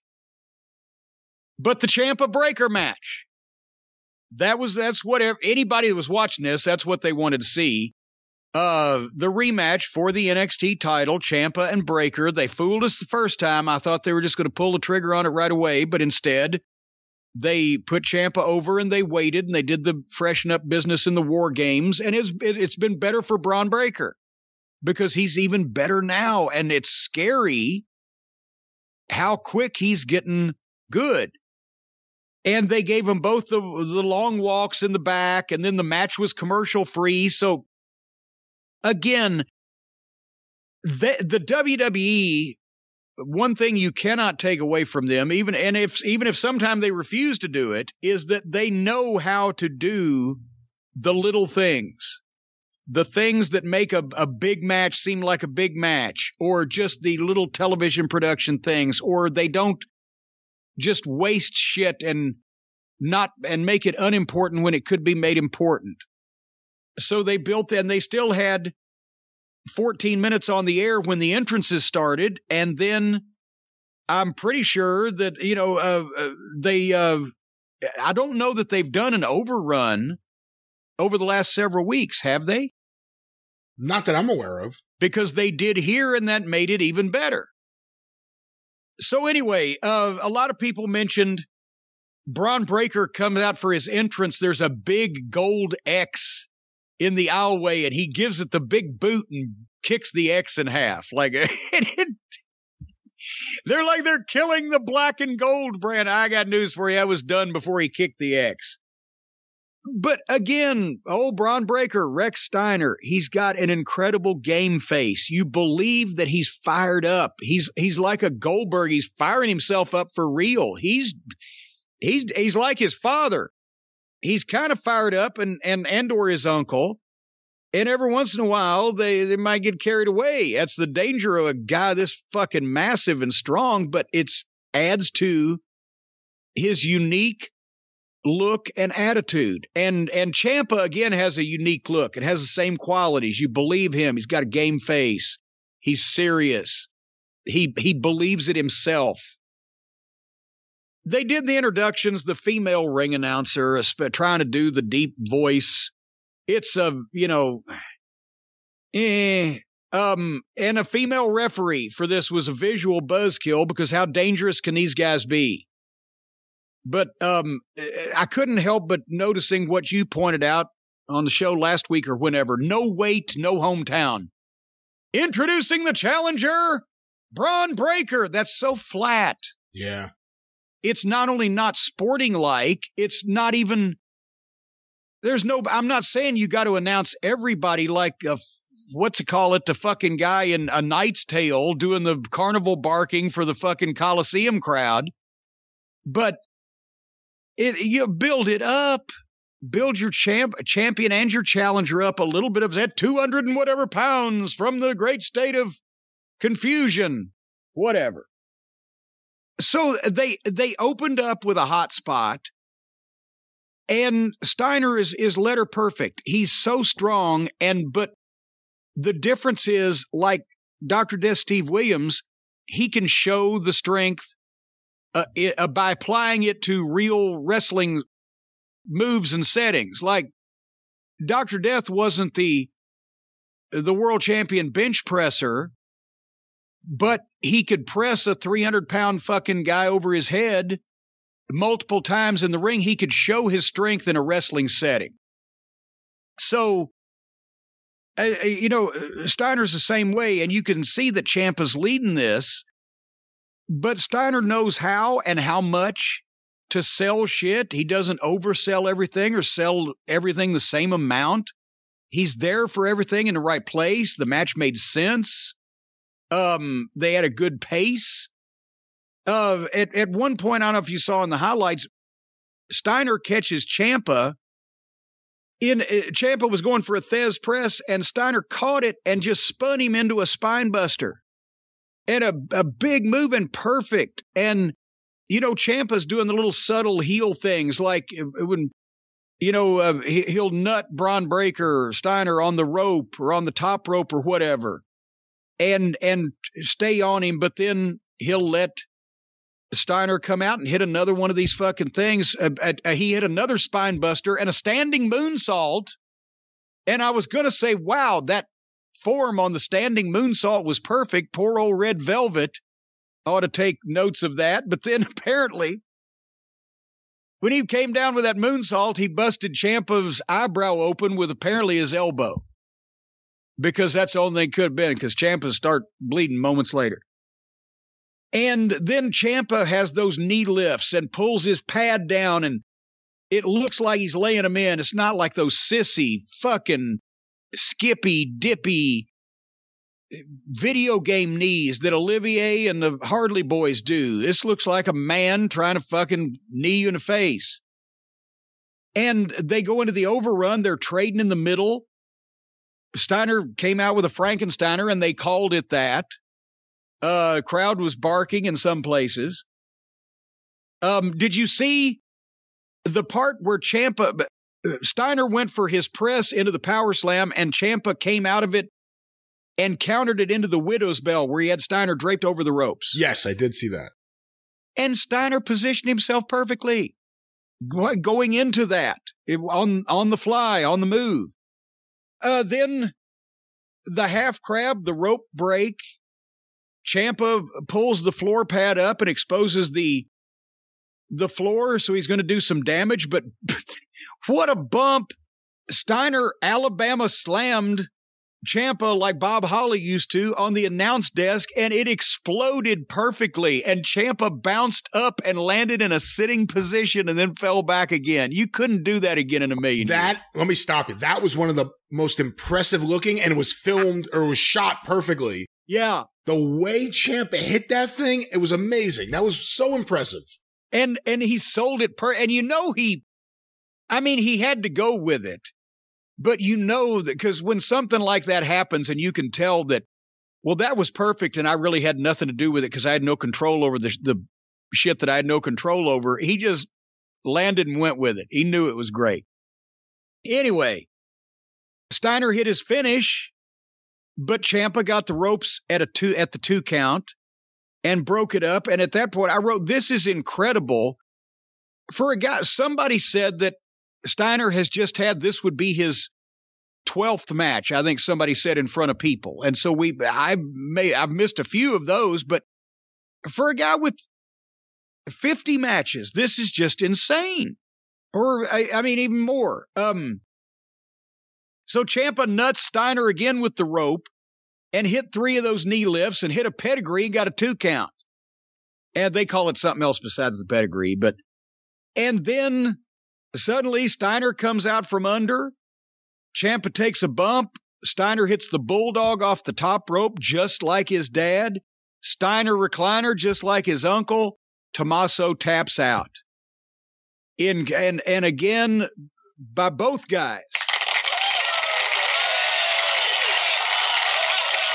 But especially this fucking guy is a freak to have that few matches and be able to do this and get through that. And in that fashion he's got everything so far, except we'll find out if he's got the right kind of creative behind him. And that's not his fault. We'll see what happens. It was interesting too that he's always worn really colorful outfits in the past. And this time it was all black. Yeah. I mean, also, you got to think about it. When he was doing that, was not tie-dyed, but just that psychedelic thing. He blends in with the background and the logos and everything. If you're wearing black now, you will stand out from the background instead of the other way around. Used to, if you were black, you blended in. Now the only thing that stands out from the rest of that whole set is black. I imagine they'll play with it a little bit and see what he looks best in and feels most comfortable, but I just hope they remember, even if this is a developmental program, he's still on national TV. So, again, he looks like he can handle whatever as long as it's serious and in a creative fashion. Same thing as Walter. They can't have this guy doing ha-ha. And a lot of people will call, well, his dad was doing it. In the varsity club, the dog-faced gremlin, and he had a fucking imaginary friend and etc. For one thing, there was a lot less ha-ha back then, so it stood out as different instead of more of the same ha-ha. And it took a lot of people seriously back then. So you could be different by doing that. Now nobody's being taken seriously, so the way to be different is to be taken seriously. And for a guy in this day and age that looks like that has this much talent, he just doesn't need to be doing silly shit to show that he's entertaining. Where else you got to look at this guy's facials, the way he fires himself up and he gets pumped up. And every time you hear him cut a promo, he's got that Steiner whine to him. He's entertaining just like he is. Where are you going to see somebody else like this? Anybody can fucking imitate Benny Hill. Although it didn't air, did you see Rick Steiner was there and he celebrated in the ring with his son after the event? Yes, it was on Twitter. Yeah. Yes. And I mean, did they put... No, they didn't put him in the Hall of Fame. They're not happy with Scott. But why? I don't understand why they're not telling that story from the start to get people behind him even more than they already would be. They're not hiding it, but they're not saying it, which is an odd thing. Actually, it's an odd thing for anybody to be able to talk Vince into being neutral about anything. He wants to go full bore with whatever the fuck he wants to go full bore with. So they won't come out and admit it, but they know everybody knows it, and they will give the wink, wink, nod, nod little clues. The recliner and the dog barking and the dog-faced gremlin and the everything else. So what do you think the fucking issue is? I'm not exactly sure, but you bring up Von Wagner earlier. They give these guys stupid names, and here you have someone who's ready to go from everything we've seen, and he has a dumb name, and right now is the time. Just make the change right now. It'll benefit everyone. Because in 2 months, Braun Breaker would be forgotten, and they'd be calling him Steiner. And that would significantly help, because again, the name test. Do you want, in the main event of WrestleMania, whatever the fucking number is, Roman Reigns versus Rex Steiner, or Roman Reigns versus Braun Breaker? It just sounds phony. One of the Marvel Comics heroes or supervillains that didn't quite make the cut, and somebody swept up after Stan Lee one night and got the idea. But anyway, right now, Brian, good old Braun Breaker Rex Steiner is the undisputed reigning and defending NXT champion, and you've got to imagine that after that match and that great performance, he must have slept like a king. Oh, of course, after that match. Absolutely. And I'll tell you what, folks, you can sleep like a king, like a Steiner, or even like a Breaker. You don't even have to win a championship. You don't even have to press slam anybody. All you have to do is just lay down to sleep in your brand new Helix mattress, because the folks at Helix Sleep have a mattress that is designed for you no matter what your body type, no matter what your sleep preference. Why would you buy a mattress made for somebody else? Because with Helix, you're getting a mattress that you know will be perfect for the way that you sleep. If you sleep on your stomach or on your side or on your back, they've got a mattress. If you sleep standing up in the corner, just get one of these bad boys, lean it up against the wall, and just lean back. However you sleep. But they don't recommend that method to get your sleep. There used to be a guy that took naps leaning up on the front porch, and that lived down from my grandfather in Duck Run, Kentucky. And sometimes little neighborhood children would just come up and they liked him. They just put an apple in his hand while he was standing there. He was asleep, but he was leaned up against the front porch, so he was kind of standing there. If you didn't look too close, you'd think that he was just standing there, but really he was asleep. Anyway, Helix knows that everybody's unique, so you get on the helixsleep.com site and you take a 2-minute quiz, because they've got the soft, the medium, and the firm mattresses, cool-down mattresses for spinal alignment. If your spine's aligned, they'll give it a twist anyway, just to make sure.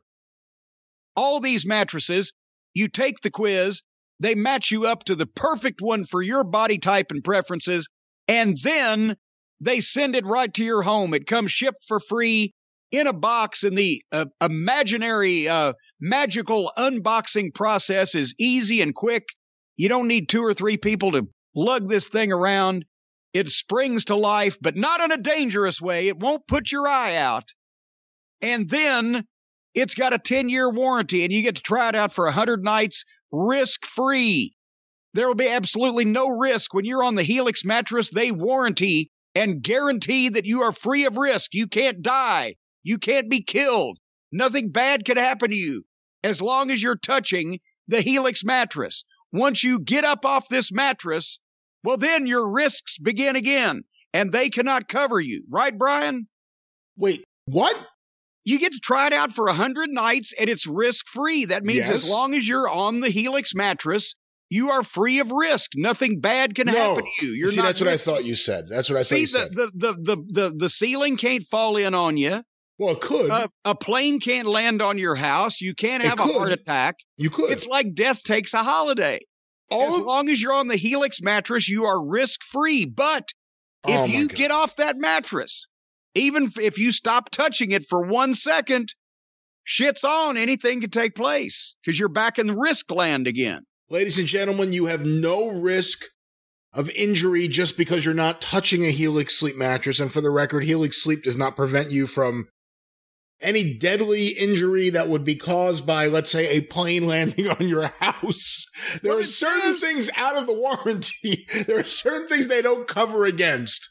But when it comes to a good night's sleep, they are the one you want. 10-year warranty, try it out for 100 nights. They're risk-free. All right. But they'll even pick it up for you if you don't love it. And if you're still alive and had nothing bad's happened to you, then you'll be there when they come and they'll pick it up and take it away. And they'll think you're assholes because it's a beautiful mattress. It's just something wrong with you, the reason why you don't like it. But anyway, Helix even has financing options and flexible payment plans. If you can be flexible with your payments, so can they. So a great night's sleep is never far away. And right now, folks, Helix is offering up to $200 off all mattress orders and 2 free pillows for our listeners, just the important people, the ones that listen to us, our chart-topping programs at helixsleep.com/JCE, HELIX, sleep.com/JCE, up to $200 off all mattress orders and 2 free pillows. helixsleep.com/JCE. And you'll be fairly safe on these mattresses, even no matter what Brian says. I said you'll be safe on the mattress. I mean, when it comes to good sleep. Well, you said they won't be risk-free. They might still have a heart attack, brain aneurysm. Some type of, maybe a pile up on the parkway will land in their living room. I get you said that the Helix Sleep mattress can't protect them from everybody, even though it's risk-free. So I'm trying to leave these options open. HelixSleep.com/JCE. All right, well, we got some bad news this past week. Apparently, and I've already made the change to my DVR, but apparently we're going to have to start recording Raw now and do the same thing we did with SmackDown to search for Reigns, Heyman, or Lesnar now on Raw. They surprised us because of the switch in the day one pay-per-view. Roman got the COVID. Brock won the other title. And now Brock appeared on this past Monday's Raw. And also so did Heyman, who was not at the pay-per-view in Atlanta on day one. And I didn't know about it ahead of time, so I had to watch the clips that they put out, the official WWF or WWE sanctioned clips, which only contains part of the story. And I went back and actually read the recap to see. I was sure I missed something. I read the recap on PWInsider.com, and I know they had to change plans, but basically the show opened with Paul Heyman in the ring. Ladies and gentlemen, here's Brock Lesnar, and out comes Brock, and they're together. When we last saw Heyman 10 days before that, he was disheveled, hadn't shaved, and his career was over. And whatever they were going to do to determine what Paul was going to do was just thrown out along with the match. I'm not saying that I didn't want to see Paul with Brock, or that I always want to see Brock and Paul and Reigns now, because that's, as we've mentioned, about all we got. But doesn't it feel like we missed something in there? That it just, okay, everything, all is forgiven. It was all a plot, but we never found out what the plot was because the plot never came to fruition. Or did it? What did I miss? Well, I mean, it's not what you missed. It's what Roman Reigns missed, which was WWE Day 1. That changed everything, and we don't know what the long-term plans were. If this was, where things would have been in a month or two or whatever. But there's still things they need to explain clearly. The bigger thing to me was it just felt like there was no oomph to it. It was nice to see Heyman with Lesnar again, but it was just a segment with Heyman and Lesnar. I don't know. It felt like it needed to be a little bit more just coming off that pay-per-view and with questions about Roman and knowing that Heyman's with Lesnar. It would have only been another, 3 weeks if, just take Heyman out of the equation for a second with what happened. At the pay-per-view, Brock, in dominant fashion, wins the other title, whichever one they call the other title that Reigns doesn't have. But we didn't see Heyman, and we don't know what Heyman's doing. They've announced the match for the Royal Rumble, which I'm all in favor of. Brock Lesnar versus Bobby Lashley, because Lashley's the only one that got offense on him and almost had him beat, if not for the interference and et cetera of the other competitors. So what about if they'd gone to the Royal Rumble and it's Brock versus Lashley, and MVP is obviously there at ringside. Brock's by himself, which puts him in a sympathetic position with the people. And then at some climactic point when he's about to beat Lashley, Heyman, let me try that again. When he's almost going to get beat by Lashley, Heyman shows up and they do the little swerve, and then they reunite them somehow when Lesnar needs it. Because, do you see where I'm going with that? Because there was no reason for Paul to come out and show that he was with, that everything's cool and we're copacetic, when he wasn't needed to win Lesnar the title, and he wasn't needed to assist in Lesnar retaining the title. Although, and I'm not saying this justifies it, they did try to have that explained a little bit with Brock saying that it was Heyman was responsible for him getting the belt last night, and Heyman was doing all these things behind the scenes. Well, but also he was responsible for getting him in the fucking match, but he didn't do anything to help him win it because he wasn't even there. It was Owen. I don't, but again, as I said earlier in the program, I think they really ought to shake this fucking thing up and shake people up and shake up their preconceived notions about what's going on. If they want to pour some fucking steam on this thing, if they do, let's say maybe, for example, maybe Brock loses to Lashley at the Royal Rumble. Now, I mean, now that we've already revealed that Heyman's around, Brock loses to Lashley at the Royal Rumble in the title match through some fucking swervy means, not just because he got beat, and then shows up in an open position or takes somebody out, goes in the Royal Rumble the very next match and kicks the shit out of some people and wins it, and he's still going to meet Reigns at WrestleMania. I like that.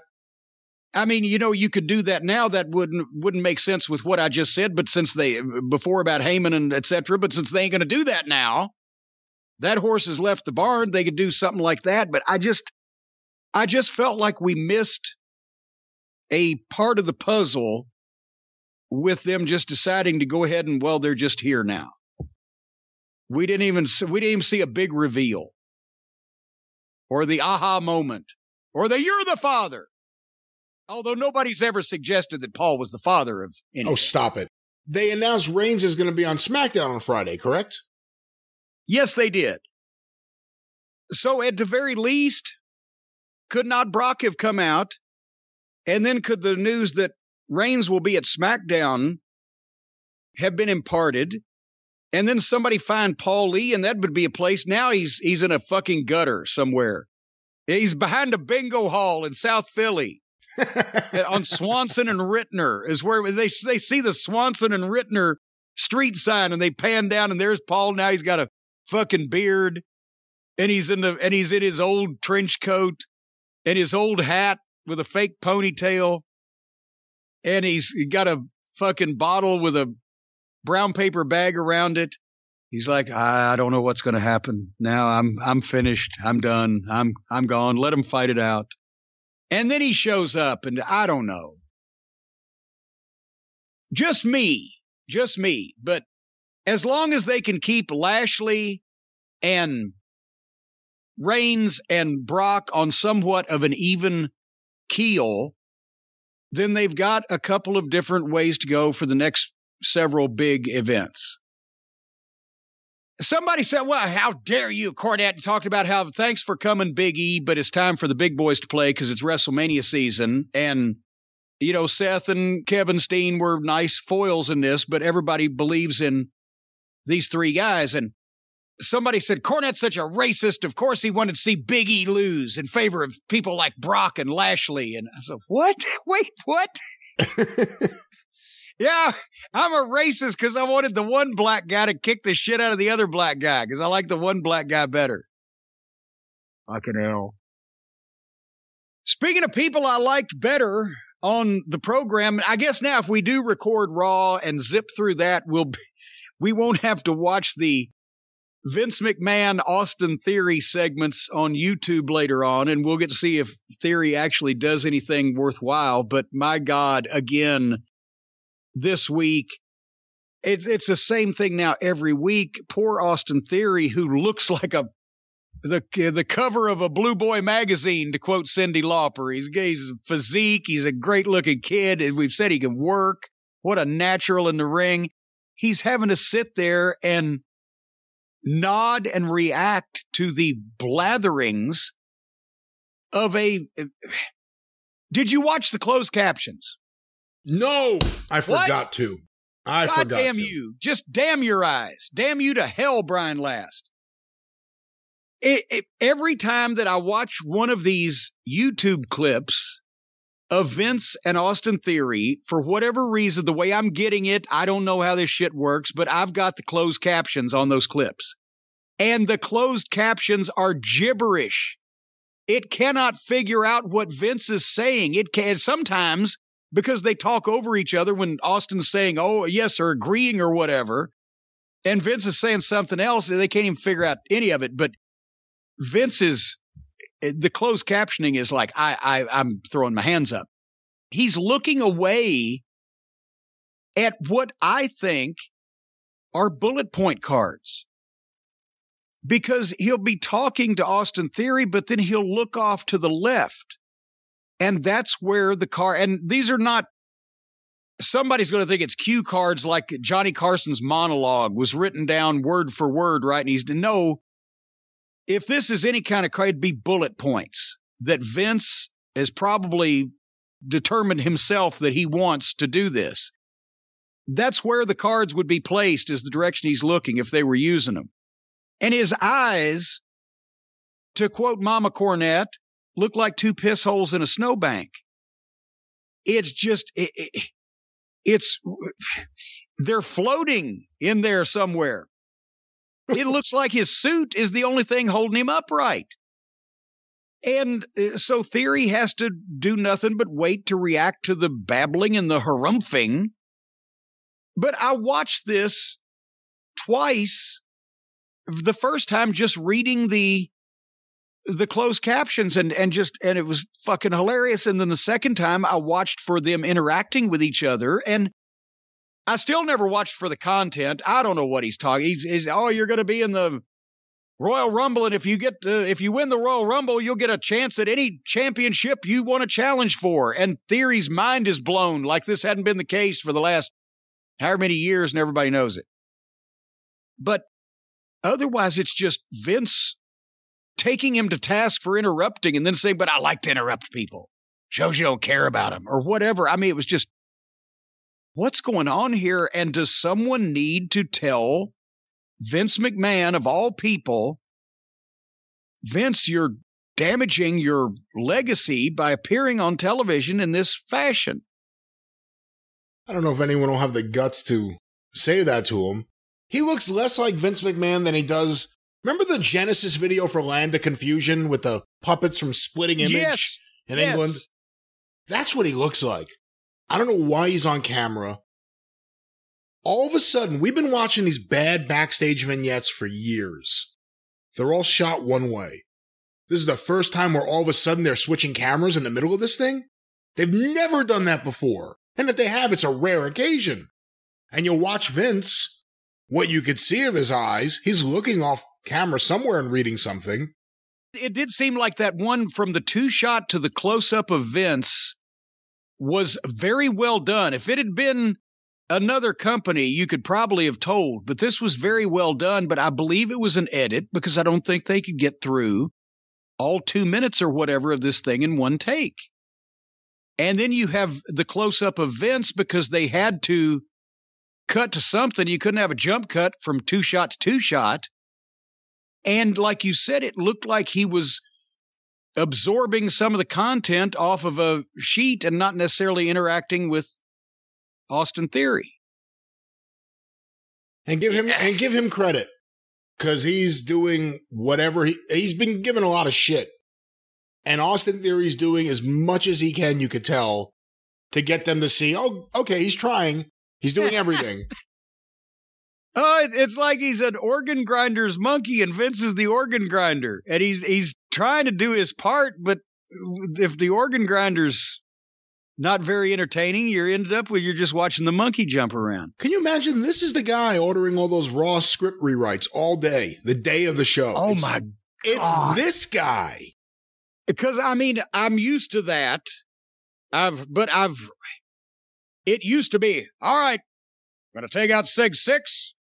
We're going to insert Triple H. We're going to insert The Undertaker.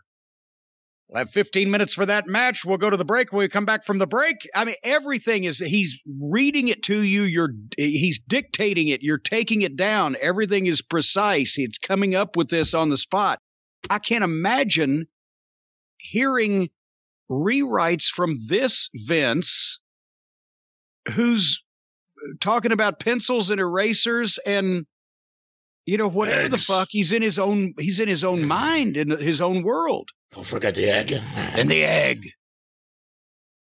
Splooge on my egg. Here's the other question. And look, we can't. You are a wrestling genius. I will never ask you to try to figure out what the fuck they're doing up there. What's the end game, do you think, for Austin Theory out of this? I think On somehow, at face value, for whatever this is, what's the end game? I think somehow Vince perceives that this is portraying to the fans that he has taken Austin Theory under his wing because he likes the ruthless aggression and or the attitude and whatever of their other marketing slogans that the kid has, but he's going to show him tough love and bring it out in a forceful manner, force him to get to the top. That's what Vince is telling himself and telling other people, probably, maybe not as articulately as I just did, what the gist of this thing is. But as it's coming across, I'm thinking that there's nobody there that has the capability to tell Vince, well, that may be the idea, but in execution, it ain't coming across. So that's what I think's going on. Hey, one more thing I will say. We talk about so much negative stuff with WWE, but when you start thinking about their future, if they don't mess it up, and they mess up almost everything, or if they don't scare off wrestlers who want to leave because they're fed up with it, but with an Austin Theory and a Rex Steiner, Walter, I mean, he's a little bit older, I think. There are some guys there. There are starting to now have some guys that aren't yet in the main event mix. But when they finally get there, it'll be a nice break from the Sheamuses and the Randy Ortons and everyone who's been doing it for the last 15 years nonstop. Yes, because they desperately need fresh guys on top, but those guys need to look like they're supposed to be on top. And there's been a problem over the last several years. So hopefully, as you said, if they don't screw it up. But would you like Vince to take you under his wing, Brian? No. Maybe get you to the top? No, thank you. No, he could blow pencil shavings in your face and and he could say weird things that you don't understand the meaning of, but you nod your head anyway. But you know what? I'm thinking WWE's a big company, right? They got a lot of money. They got all the TV rights fees and everything coming in.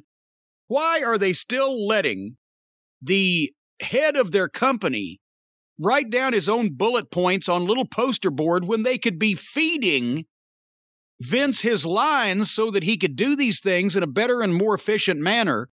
They could be feeding him his lines in some kind of earpiece, or maybe even the Raycon wireless earbuds. Oh, what a great idea. Because that way, and here's the thing, Vince's earlobes are so big anyway, you could stick these things in, the people would never see him on camera. Because there's no wires, there's no stems. You don't look like my favorite Martian when you're wearing the Raycon everyday earbuds. No. They're got the perfect in-ear fit. We've talked about that. You don't even need to lube them up. Just shove them in dry and the fun begins. And that way, people would be able to tell Vince what to say so he could then just kind of formulate those words. Maybe they could put a transmitter in his mouth and he could hear it in his ear and it would come out of his mouth. All he'd have to do is open his mouth wide like Donald Sutherland in Invasion of the Body Snatchers. But anyway, folks, if you don't want to listen to the producer of your television show because you're not on one, but you want to listen to music or podcasts or whatever you listen to, just not the nattering of your bitchy other half, then all you have to do is take these Raycons with you wherever you go because they go with you. There's also, as we've mentioned, an awareness mode for when you need to listen to your surroundings, when you know your wife is going to hit you from behind with a frying pan, you know that the train is bearing down on you. You just hit that awareness button and you'll be able to hear it right before your brain caves in. Otherwise, folks, they sound great. You get quality audio at half the price of other premium audio brands. 8 hours of playtime, 32-hour battery life. I can't even stay up that long. And right now, program listeners of our fine podcasts, all the people in the Cult of Cornette, can get 15% off their Raycon order. at buyraycon.com, BUYRAYCON, buyraycon.com/JCE, 15% off everything on the site, buyraycon.com/JCE. Hear it in your ear, Brian. I would like to. I'd like to hear it in my ear so I can not have to read the closed captioning that you yelled at me for not reading. I just went back and checked. There are several moments of inaudible. Yes, there's some inaudible too, but some of the words that they think that Vince said that he didn't say are even... When you pause this thing, he's clearly looking off camera. He's clearly reading off something. Yeah. It's...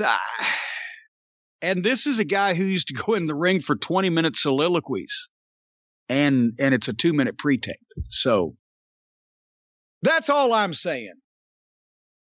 All right. You know, I wonder if when you apply for unemployment from the WWE, do you go into your local office or do you have to go into Stamford? I'm wondering if the woman at the unemployment office on her desk is going to have a picture of her homely daughter that George Costanza can butter up and get an extension. I'm wondering if all of the WWE wrestlers are going to be in the same boat. They're going to have to be dating the homely daughters of their local unemployment office representatives. Well, you got to think the line has to at least be pretty big.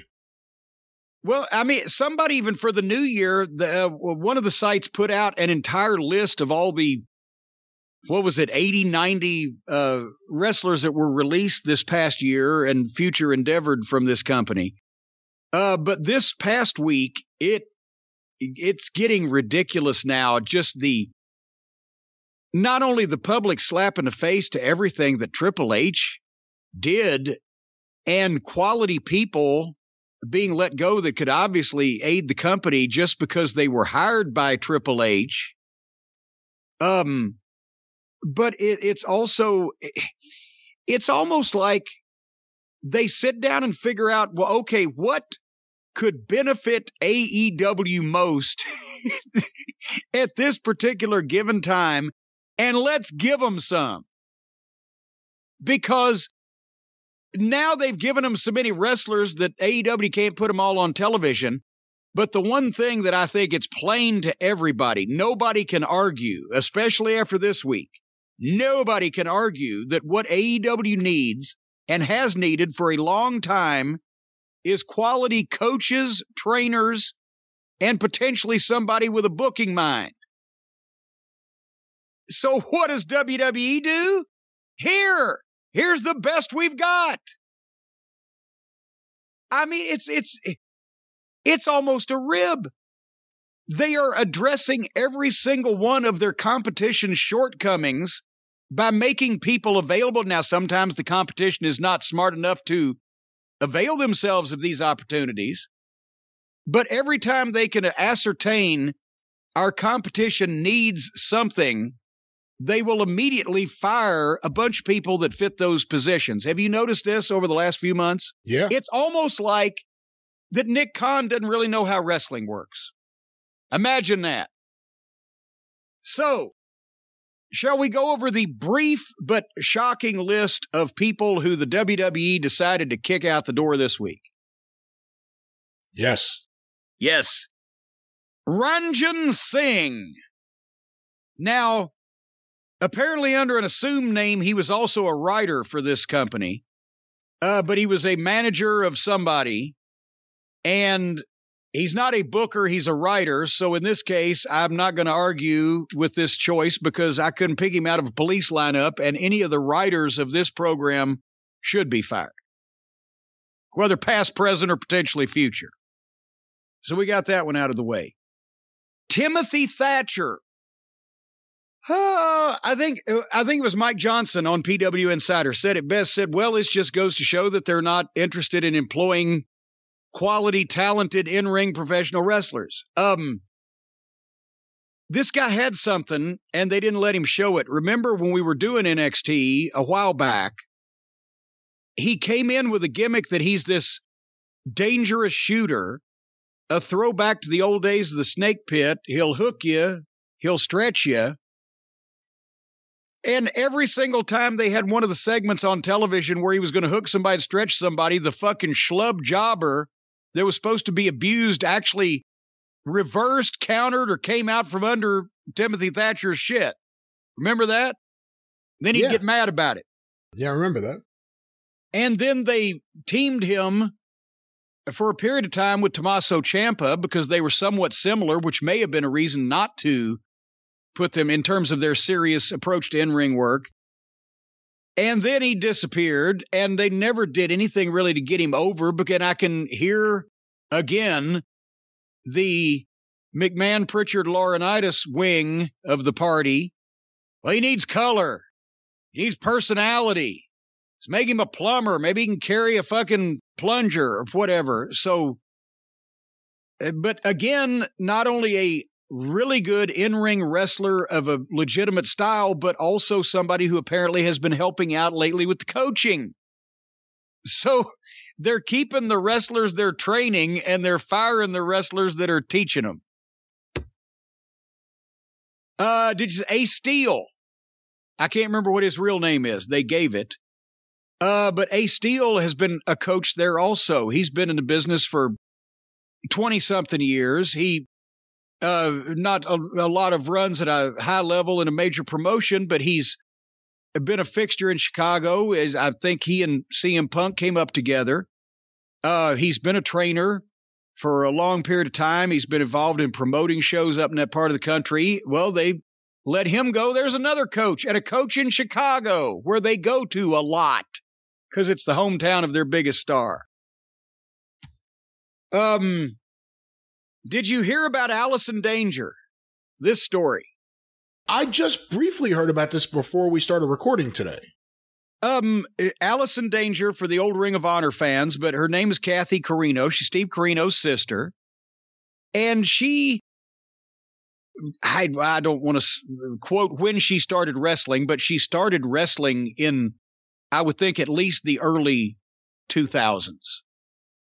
Somewhere around that point. And she had a lot of experience. She had gotten out of the business in modern times, but obviously being family members and being a lot of your friends in the business, you're still around and involved or whatever. But they decided to pull the trigger on giving her a job as a coach for the women. And they apparently have her move from Las Vegas just 3 months ago. It was her dream job because she's always loved the business, wanted to be involved. So she moves from Las Vegas to take this job 3 months ago. And you may know how this works more than I do, but apparently her kid just started school the first day after the New Year break. I guess they waited until a new semester or however that goes or whatever. So she's picking her kid up from school on the first day of his new school and gets a call that she's fucking fired. See you later. Go on back to Las Vegas. What? How many people, and I bet you they've learned by now, but how many people in the last year have we heard packed up and moved from some ridiculous location? Bischoff moved to Connecticut from Montana, right? Or Wyoming or wherever the fuck he's at. I assume it wasn't his only residence. I don't know if he drug his wife and everything with him. But people move across the country, sign leases on apartments, put kids in school, and because they've offered them a job and they've accepted it 3 months later. Nah, we changed our mind. Fuck you. There would be the goddamn SWAT team would be called to the lobby of Titan Tower. If I was always ready to go home once I got there and saw what it was like, but if they had suggested that I move back to fucking Tennessee in 1996, about 2 or 3 months after I'd got up there, we wouldn't be having this conversation right now. I'd still be in maximum security. But that's just ridiculous. And the thing is, Vince didn't even do that in the old days when it was the wrestling business and he had control of things. They didn't have human resources. They weren't a publicly traded company. Even if he brought somebody in, unless they were just a total schlub and they fucked up on their own, if something didn't work out, I mean, a lot of guys weren't moving back in those days because they were just flying all over the country. But he would try to make somebody whole if it was a short-term thing and it didn't work out, or you had the ability, somebody in his circle, Jim Ross, Bruce Pritchard, or myself, or Jerry Briscoe, or Pat, somebody, Jack Lanza, somebody within a group of 8 or 10 people could say to him in a private setting, hey, you know, so-and-so really got fucked around by this, so can we take care of him in some description? And it would probably happen. But this is just ridiculous and redundant and happening repeatedly. And why would anybody trust anything that they say from this point onward? Because as far as I'm concerned, if they decided that they wanted to take the step of asking Kathy Carino or anybody else, Joe fucking Schlub or Tits McGee, you want a job with us to do this for this amount of money? And they say yes. Oh, you got to move from 2,000 miles away? Well, are you really sure you want to? Because we're really sure we want you to. And then if they get stuck and they got buyer's remorse, well, after 9 months or so, hey, probably in about another 3 months, you ought to be planning on being back where you came from. But at least fucking give them a goddamn chance or a run. Fuck. Anyway, I'm going to talk about the next two together because they're brothers. And one's more surprising than the other, but it just goes to show loyalty means nothing. Scott Armstrong and Road Dogg, Brian Armstrong. And, I mean, Road Dogg was the head of creative of SmackDown until, what, about a year and a half ago when he finally said, I can't fucking take this anymore because they're all screamed and yelled at. And didn't retire, but moved over to full-time work in NXT because, again, they had a nice little working environment, apparently, from what we can understand down there, and it was Triple H's team, and Road Dogg and Triple H are friends. The DX connection, go back years, the whole 9 yards. Scott has been a referee for him, and, again, who makes less news, first of all, than Scott Armstrong? You never hear anything bad. He's been in the wrestling business for 40 years. He's got all this experience. He's done everything from wrestle to referee to book shows to promote shows. Quality employee, shows up, does what he's supposed to do. No bad habits, no bad reports. No, probably because, well, he's going to be pissed off if he has to hang around without his brother. But again, Road Dogg.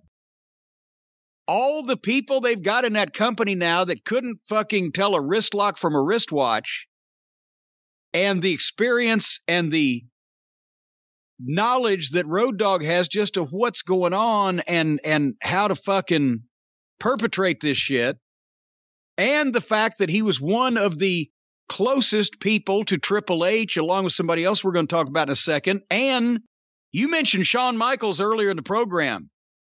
Did he move to Florida from Texas? I can't believe he did. I don't know. So is he only there part-time? Is he just come in for the TV? What goes on there? He's not only a WWE Hall of Famer, so was Road Dogg and DX, but also Michaels, that's a name. Nick Khan may say, oh, well, he's like one of our big stars from the past, so we shouldn't cut him. We'll do something else there. Even old man Vince would protect Shawn still, I think. Well, I was about to say, even old man Vince, but Shawn may be bulletproof because of his name and what he's done there in the past. And also, Nick Khan wasn't around when he was doing all the shit he did there in the past, so he probably doesn't hate Shawn Michaels like everybody that was there when he was doing all that shit. But every other member of Triple H's team, including, next up, 2 more members of it, Samoa Joe. They fired Samoa Joe last year, and immediately Triple H hired him back because apparently they hadn't consulted him on that. So Triple H hires him back for NXT. They have the fiasco with Karrion Kross where they put the belt on him and then had to get it off of him. So they put Joe back in the ring to get the belt off of him. It was a great match. Then Karrion Kross goes to the main roster where he's split up from Scarlett and marginalized and made look like an idiot and then fired. Samoa Joe never defends the NXT title, even though he's probably in ring one of the 2 or 3 best champions they've ever had. Instead, he relinquishes it because of an injury that we still have not been told what it was. He wrestled just fine, never wrestled again, and now they fire him again. This guy can't be a coach. This guy can't be a trainer. This guy, he's done commentary. He's well-spoken. Plus, he could still go in the ring because he just had a match with Karrion Kross, 6 months ago? Can you imagine Samoa Joe and Powerhouse Hobbs? Samoa Joe, if he's still motivated, if he doesn't just hate the wrestling business after what he's been through, he knows all the young guys. He's a generation ahead of most of the guys in AEW, but he knows how to work with younger guys, and he's impeccable in the ring for his fucking gimmick. But they can't find any way in the WWE to utilize Samoa Joe. But meanwhile, Mandy Rose has a helicopter. Mandy Rose has a helicopter and Joe Gacy has a stooge. And if, just to make sure that Triple H got every goddamn lump of coal that was left in every single one of his stockings, they fired William Regal. William Regal, potentially the best combination trainer, talent scout, guru, mentor figure to almost everybody they've put through there for the last 10 years. Or however longer than that. Who knows how long. And again, what does AEW need? Trainers and coaches and teachers. And they've just let some of the best go. And not only that, but with Regal, he means so much to such a great amount of the stars that have come through for the last however long. They're not going to like that. They're not going to like, they've already said on Twitter they can't believe, in some cases, it depends on who it is, how far they can go with what they say. They can't believe it and what he's meant to them. So that's an incredible acquisition that the other company could turn around and pick up, and they've got a direct pipeline on a personal basis to someone that a majority of the modern day WWF talent trusts. It's fucking insane. Regal could recruit talent for Tony Khan for the next 10 years and not get in everybody that would want to come for him.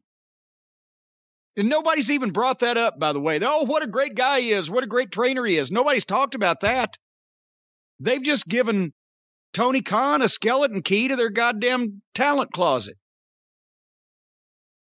And while we're on the subject of coaches, trainers, and teachers, and we said they could do with a few less writers, but now there's an actual booker available. Gabe Sapolsky. And I've got to be honest, I've always got along with Gabe for the most part. There was one point in time when we were trying to help him in Ring of Honor. He was doing Evolve, and he didn't believe it. It hurt my feelings. He thought I was trying to swerve him. But he's more of a wrestling booker than he is a writer. In his early Ring of Honor days, it was a lot of the indie stuff, a lot of the smaller guys and blah, blah, blah. But he did put them in stories that people could latch on to.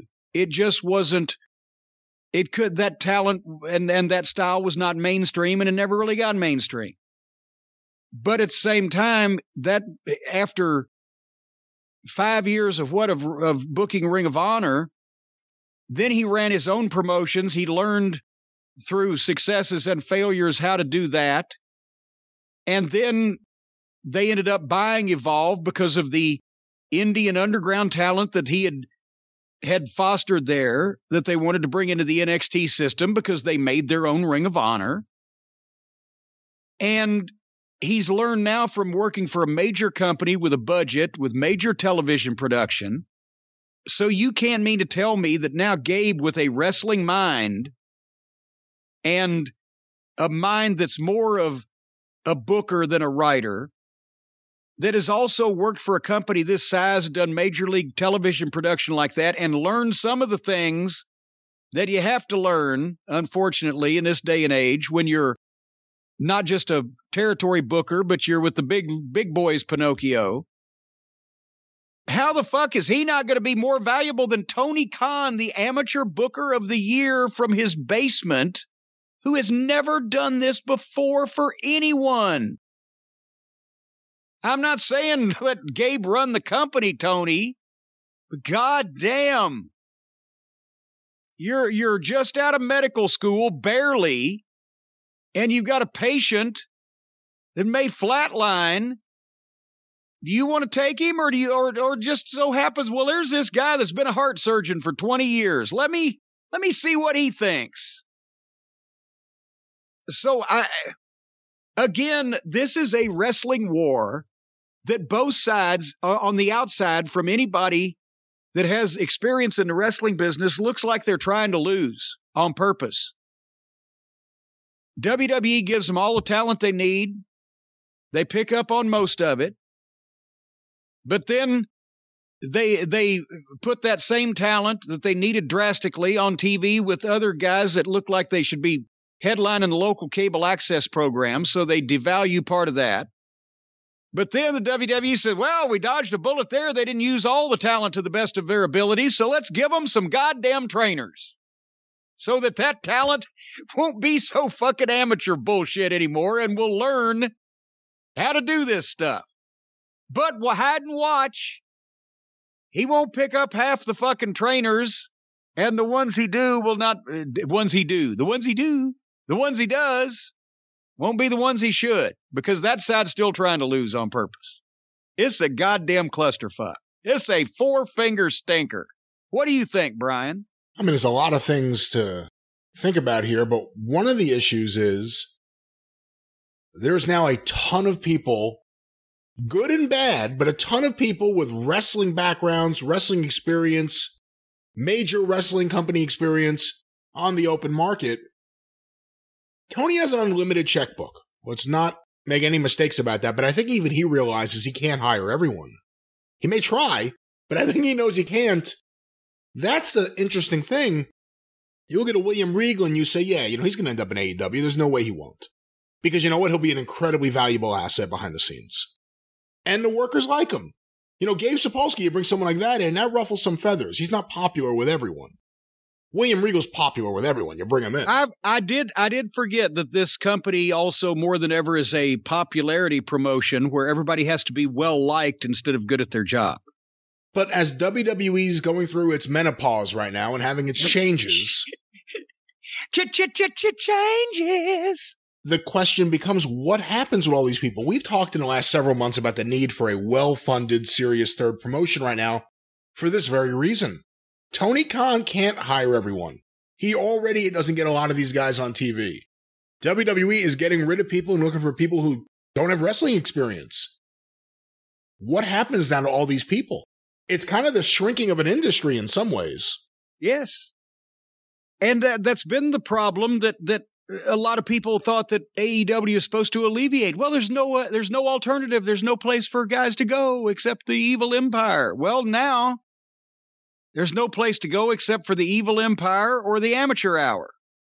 But I'll tell you what, Tony Khan could pick up another 20 people easily by just doing the logical, sensible business thing. To quote Carrie Silken, what am I running? Make-A-Wish, and fire some people of his own. Because he has still on his roster of his YouTube extravaganzas and, tapings they do in closets somewhere and people see him on their cell phones. He's still got a bunch of people that there's no way in the world that they could benefit the WWE, or would they be interested in them in the WWE, that might go out and work some independent promotions, and maybe in a few years something might turn on with them and they might be worth a shit. But right now they aren't. And you could free up, I'm sure I've heard some of the ridiculous amounts that Tony Khan was paying some of these guys when he first started signing them. As I've mentioned, 5 times more than any other indie promotion would ever pay any of these people.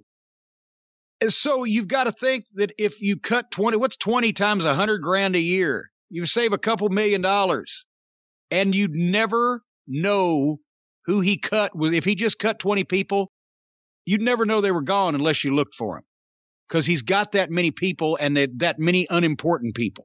He's just too fucking nice. Well, that's what it is. I don't know if it's a case of too fucking nice or what you call it. It's different for wrestling. He's not cutting anyone unless there's a cause, like a Jimmy Havoc situation. He's letting the contracts run out of the people he's not going to bring back, but he's not actually firing anyone.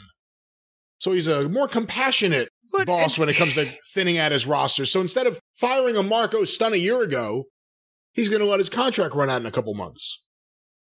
I thought he was gone already. He's still under contract. That's Seriously? my point. That's my point, I believe. I just read an article this morning that he was under contract. Just wad money up, drive down the interstate, and throw it out the fucking window. And at the end of your trip, you'll have the same thing as you've got when you hired Dwarf Dong Sucker. I know somebody's out there going, well, he's mad at one promotion because they're firing people. He's mad at the other promotion because he won't fire them. Here's the problem. People that the WWE is firing, in large parts, shouldn't actually get fired. And also, since they're a billion-dollar corporation making record profits through the middle of a pandemic, But in the case of AEW, now that they are trying to, and in some cases succeeding, to present a product that looks like a real promotion, they've got a bunch of guys that should have never been signed in the first place, that weren't ready, that may never be ready, and are not good enough to be in this spotlight. And that is a good enough reason, since he's already paid them for a year or two, to say, you know what? Call me in a couple of years. We'll revisit this. Grow up. See you later. Because it's been charity money that they've got so far. They've added nothing to the company. And these morons are going to be the ones that are remembered as, the building blocks of AEW. We were here at the start. Yeah. And that's why for the first year, everybody thought you were a goddamn dog and pony show. Because that's all we were looking at, was you outlaw mud show fucks. No, you know what it's going to be? All the people that Tony kept under contract for a few years, well past the point where he should have cut them, those are going to be the people that do the shoot interviews and say, I was held back, I wasn't used properly, they kept me on the YouTube show, I couldn't get TV time. That's what you're going to see, I think. They held that legless guy back. You only took one of them.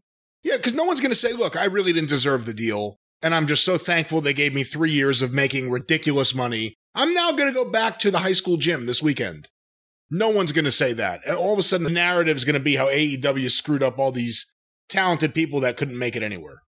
Well, anyway, the WWE has bid goodbye to a significant portion of their NXT coaching and training and background staff, and we'll see what happens from here. But at this point, should they get rid of the term NXT? Should they just completely rebrand the whole thing? Why not? Because who gives a shit at this point? It's just it's bad training school wrestling on big budget television. Now with Braun Breaker and Tommaso Ciampa. And poor Roderick Strong, who's thinking, oh, goddamn, the other three are over there and I'm fucking here. But if Tony Khan does not hire William Regal, he's out of his mind. Samoa Joe could make a contribution in a variety of places. Scott Armstrong would be a referee that could referee every match on the card in his sleep and do a better job than the corpse referee and all the rest of the fucking feckless, limp-dicked refereeing crew that they have there that just allows things to go on for no. And Scott would take motherfucker down if he had to and hold on to him and say, don't bury me, you asshole. Learn to work. Road Dogg, right there, a pipeline to Triple H. But, Road Dogg may, I would think, as close as they are, unless Triple H has just been put out to the pasture, he might get a reprieve. But Anyway, and Gabe Sapolsky. Tony, just do with him what you wanted to do with me. Just pick his fucking brain, because he's goddamn amenable enough that he'll come up with ideas for these fucking off-brand high school gymnasts that you goddamn book. But his ideas would be better than yours because he's actually had some for a while. And he didn't just do it in his notebook at night under the covers with a flashlight. He did it professionally. Put it in motion. Just a thought. That's just for me. But, Brian, speaking of me and what I think of you, what are you doing on the various Arcadian Vanguard podcast network programs this week? A very Brian Last-esque transition there, but of course another action-packed week on the Arcadian Vanguard podcast network. Get information about all the shows on Twitter at Super Podcasts or on Facebook, facebook.com/Arcadian Vanguard. A few notes. The latest episode of the Mid-South Wrestling Television Review Podcast with myself and Mike Mills is out right now. We are in December of 1983. The Midnight Express, Magnum TA, Mr. Wrestling 2, The Poffos, and so much more. Hear the review and the audio today at midsouthpod.com, available wherever you find your favorite podcasts.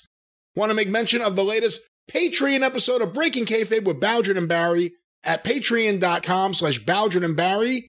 The boys talk with referee Nick Patrick. Hear it today, and of course listen to Breaking Kayfabe with Baldrin and Barry wherever you find your favorite podcast or at baldrinpod.com. And of course, the 605 Super Podcast, The Mothership! Trademark.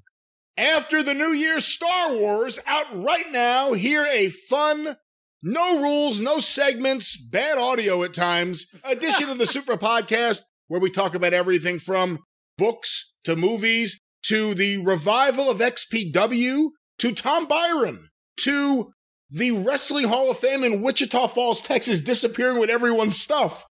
And so much more. A really fun episode with great guests like Scott Cornish, Dan Farron, Lou Kippelman, Brian Solomon, and of course, Vandal Drummond himself, Kurt Brown.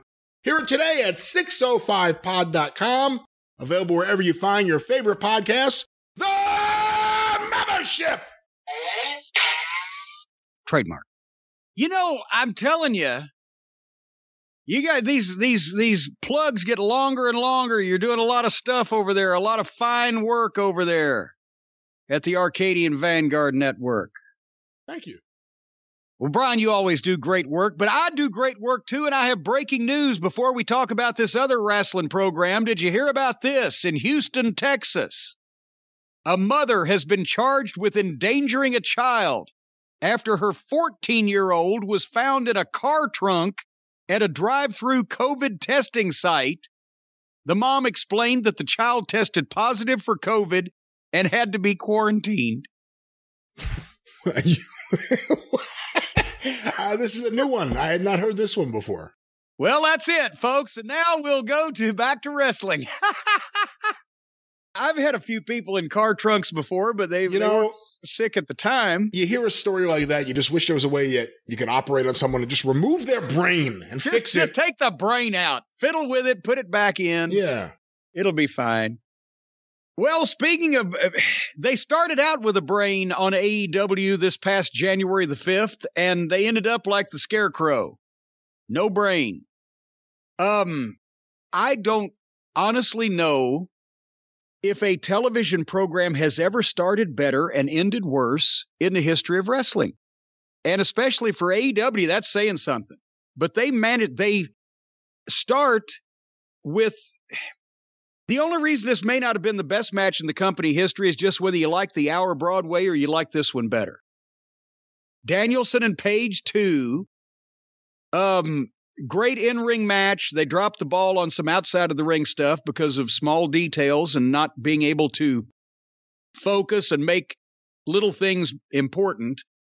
But what an incredible fucking match again. I hope that Tony Khan gives Bryan Danielson a yacht for next Christmas or something. he has made this show, anytime that Danielson's on it, you got to see what's going to happen. I can't say that about a lot of other people. Maybe 2 or 3. The match, the rematch from the Hour Broadway, they announced, and we talked about this in clumsy form, I believe it was last week or week before, where there's going to be judges. 3 judges, right? And we talked about this. Did they give something away when Paige said, sure, get some old guys a payoff? And he was very heelish. And you thought, well, nobody mentioned any names of judges, so why would he automatically assume it's going to be old guys and talk about them that way? But since Bryan Danielson had come up with the idea, he's the one that imparted it, not the promotion itself or the babyface, but the champion, but the challenger in this. He's the one that announced the judges, so one would have thought that this was some kind of surreptitious, under-the-table plot by Bryan Danielson to sucker the babyface champion into agreeing to something. So many questions, right? Is Patty Mullen going to be available? All these questions we had. They get in the ring, and old Justin Roberts, the dapper yapper, announces, and the judges at ringside, Mark Henry, Big Show, and Jerry Lynn.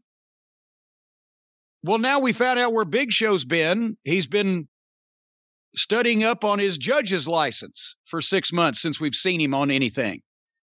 And Mark Henry, we see him for 30 seconds every Friday night when he says, it's time for our main event. And Jerry Lynn, I love Jerry Lynn. And Jerry Lynn was a phenomenal wrestler.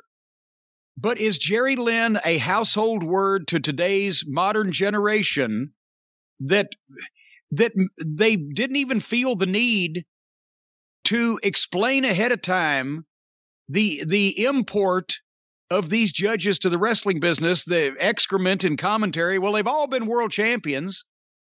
Yeah, Jerry was the Ring of Honor champion at one point.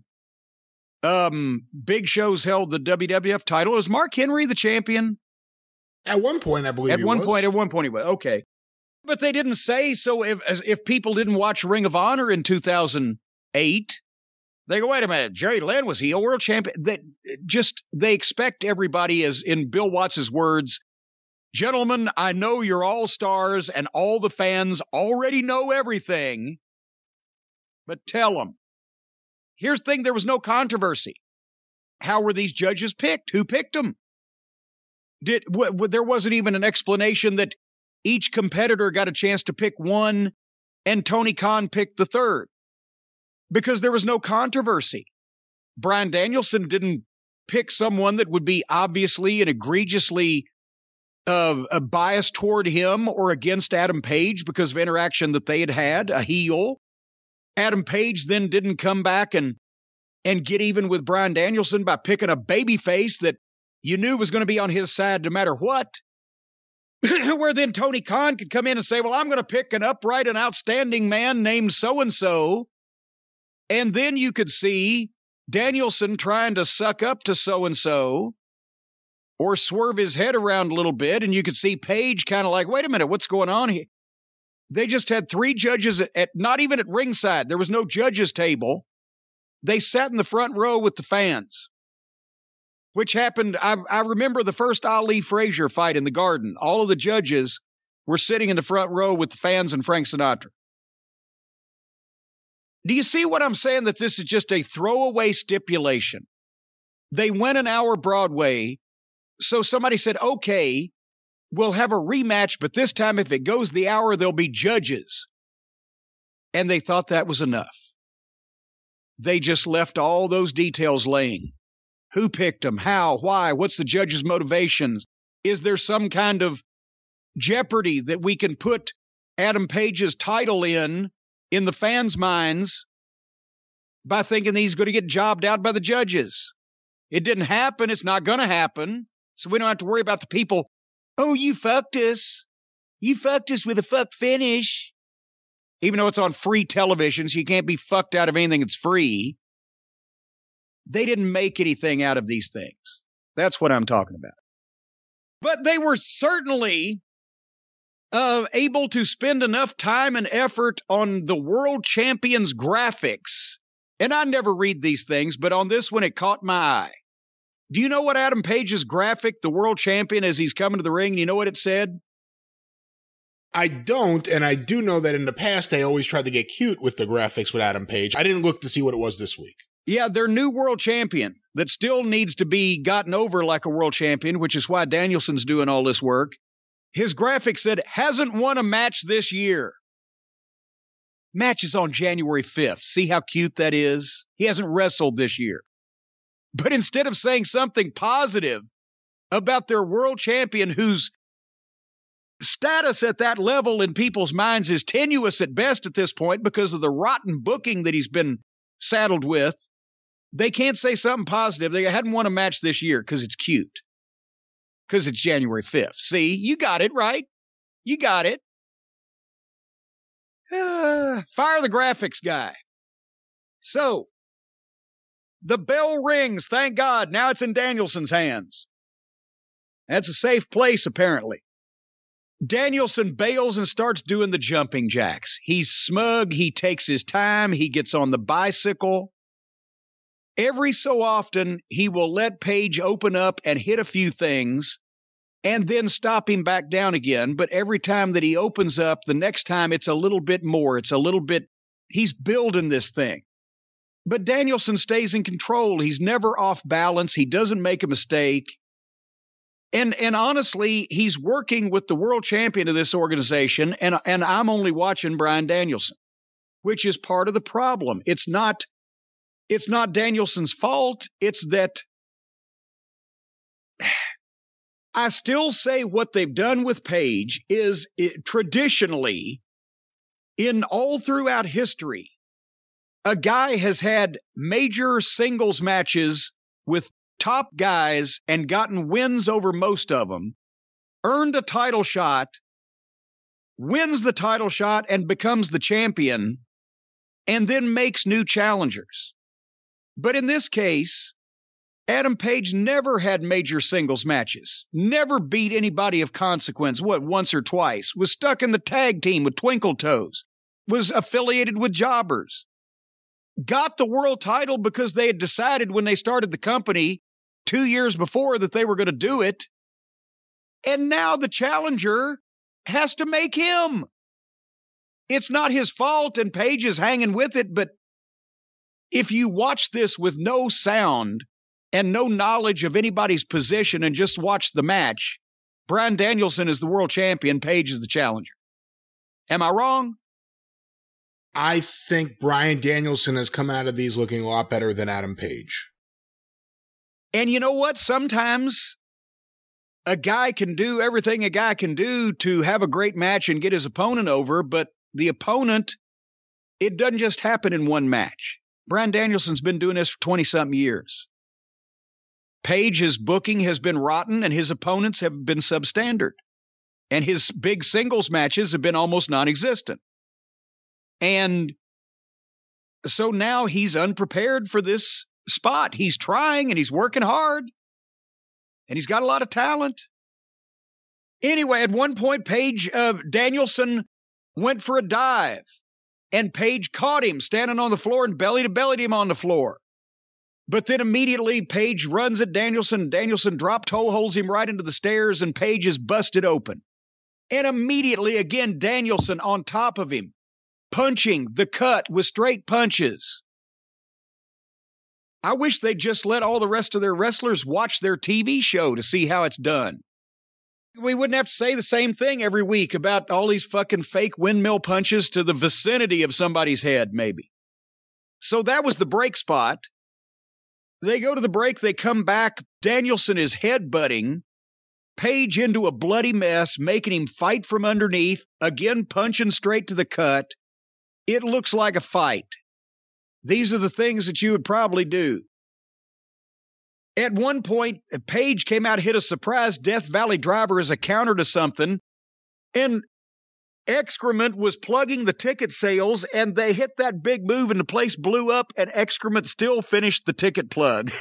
And JR made fun of him for it. You got to sell them tickets. And then Page starts opening up with bigger stuff, but Danielson would start kicking him and chopping him senseless. And then the vertical suplex spot. And I will mention this specifically with what happened later on in the program. They did the deal where Page tried to vertical suplex Danielson over the top rope, but Danielson held on and both went over the top. And I think I first saw Tiger Mask and Dynamite Kid do that. And goddamn, it looks scary and dangerous, and it looks cool at the same time, and it is. And since that, Tiger Mask and Dynamite Kid, I've seen top guys do it in main event matches down through the years, but it's a dangerous thing, and most of the time you wouldn't take a bump like that unless it was a big main event match. Then the indies came along and everything, and then you see a lot of people do it with varying degrees of success. I think this is the first time I've seen it where they both landed on their feet and continued the spot where Page tried again to suplex him, but Danielson dropped behind and shoved him into the post. And that was a great spot. And both guys were right there. And so I'm afraid that other people are going to try that because it was so cool. And the problem's going to be that one of those people is not Bryan Danielson and the other one's not Adam Page. Can you imagine if Botchasaurus had been involved in this transaction, what would have occurred? So a lot of times I complain about how dangerous these things are, but these guys did this perfectly. I'm not even going to pick it apart, except to say that from the time that they left the ground in the ring, they both knew where they were going, and they conducted themselves to get there admirably. I don't suggest anybody else besides these two guys do that for a daily habit. The people got the This Is Awesome chants going. AEW fans can get into and understand and appreciate a real wrestling match when they get a chance to see it. It's not like they don't want this shit. Then Page pulled Danielson into the post like Danielson had done to him in the last match and started headbutting him. And then Danielson starts bleeding and Page is doing jumping jacks while he's bleeding. And now they go to the break. Great break spot. I'm into this. They come back. They're fighting on the buckle and Danielson is bleeding good. And Page hit that fall away sack of shit slam off the top rope and backflipped along with it and got a 2 count. That was a hell of a fucking deal.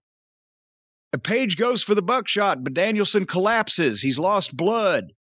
Page goes to pick him up. Danielson small packages him, gets a 2 count, then goes into the label lock. And the people are going nuts. Page escapes. Danielson goes to the floor. Page hits that moonsault off the top, but then misses a buckshot. Danielson hits his knee. 2 count. People bought that one. And then the headbutts on their knees, and honestly, too many headbutts, especially for a guy that's had concussion issues, even if it's a working headbutt, at some point people are going to go, he's had concussion issues, so those can't be real. You know what I'm saying? Yeah. Anyway. They make me uncomfortable too. Yeah. But it looked like a fight. And the one that Danielson hit a great gotch pile driver, immediately covered and Page kicked out. I would have loved to have milked that cover because it just, again, how far can you go?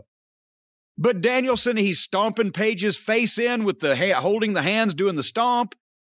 And then suddenly, boom, Page hits a surprise power bomb. Danielson tried to trap him in the triangle, but Page got out and hit the buckshot lariat and 1, 2, 3, pinned him. Wow. I said I hate to beat Danielson this early. But honestly, the way Danielson's performing, he got over even more here. And Page has to beat somebody to get over. It would have been great if he'd have done it a bunch of times before he was world champion, but now they're working with what they got. So it was a great match, and it was the right result.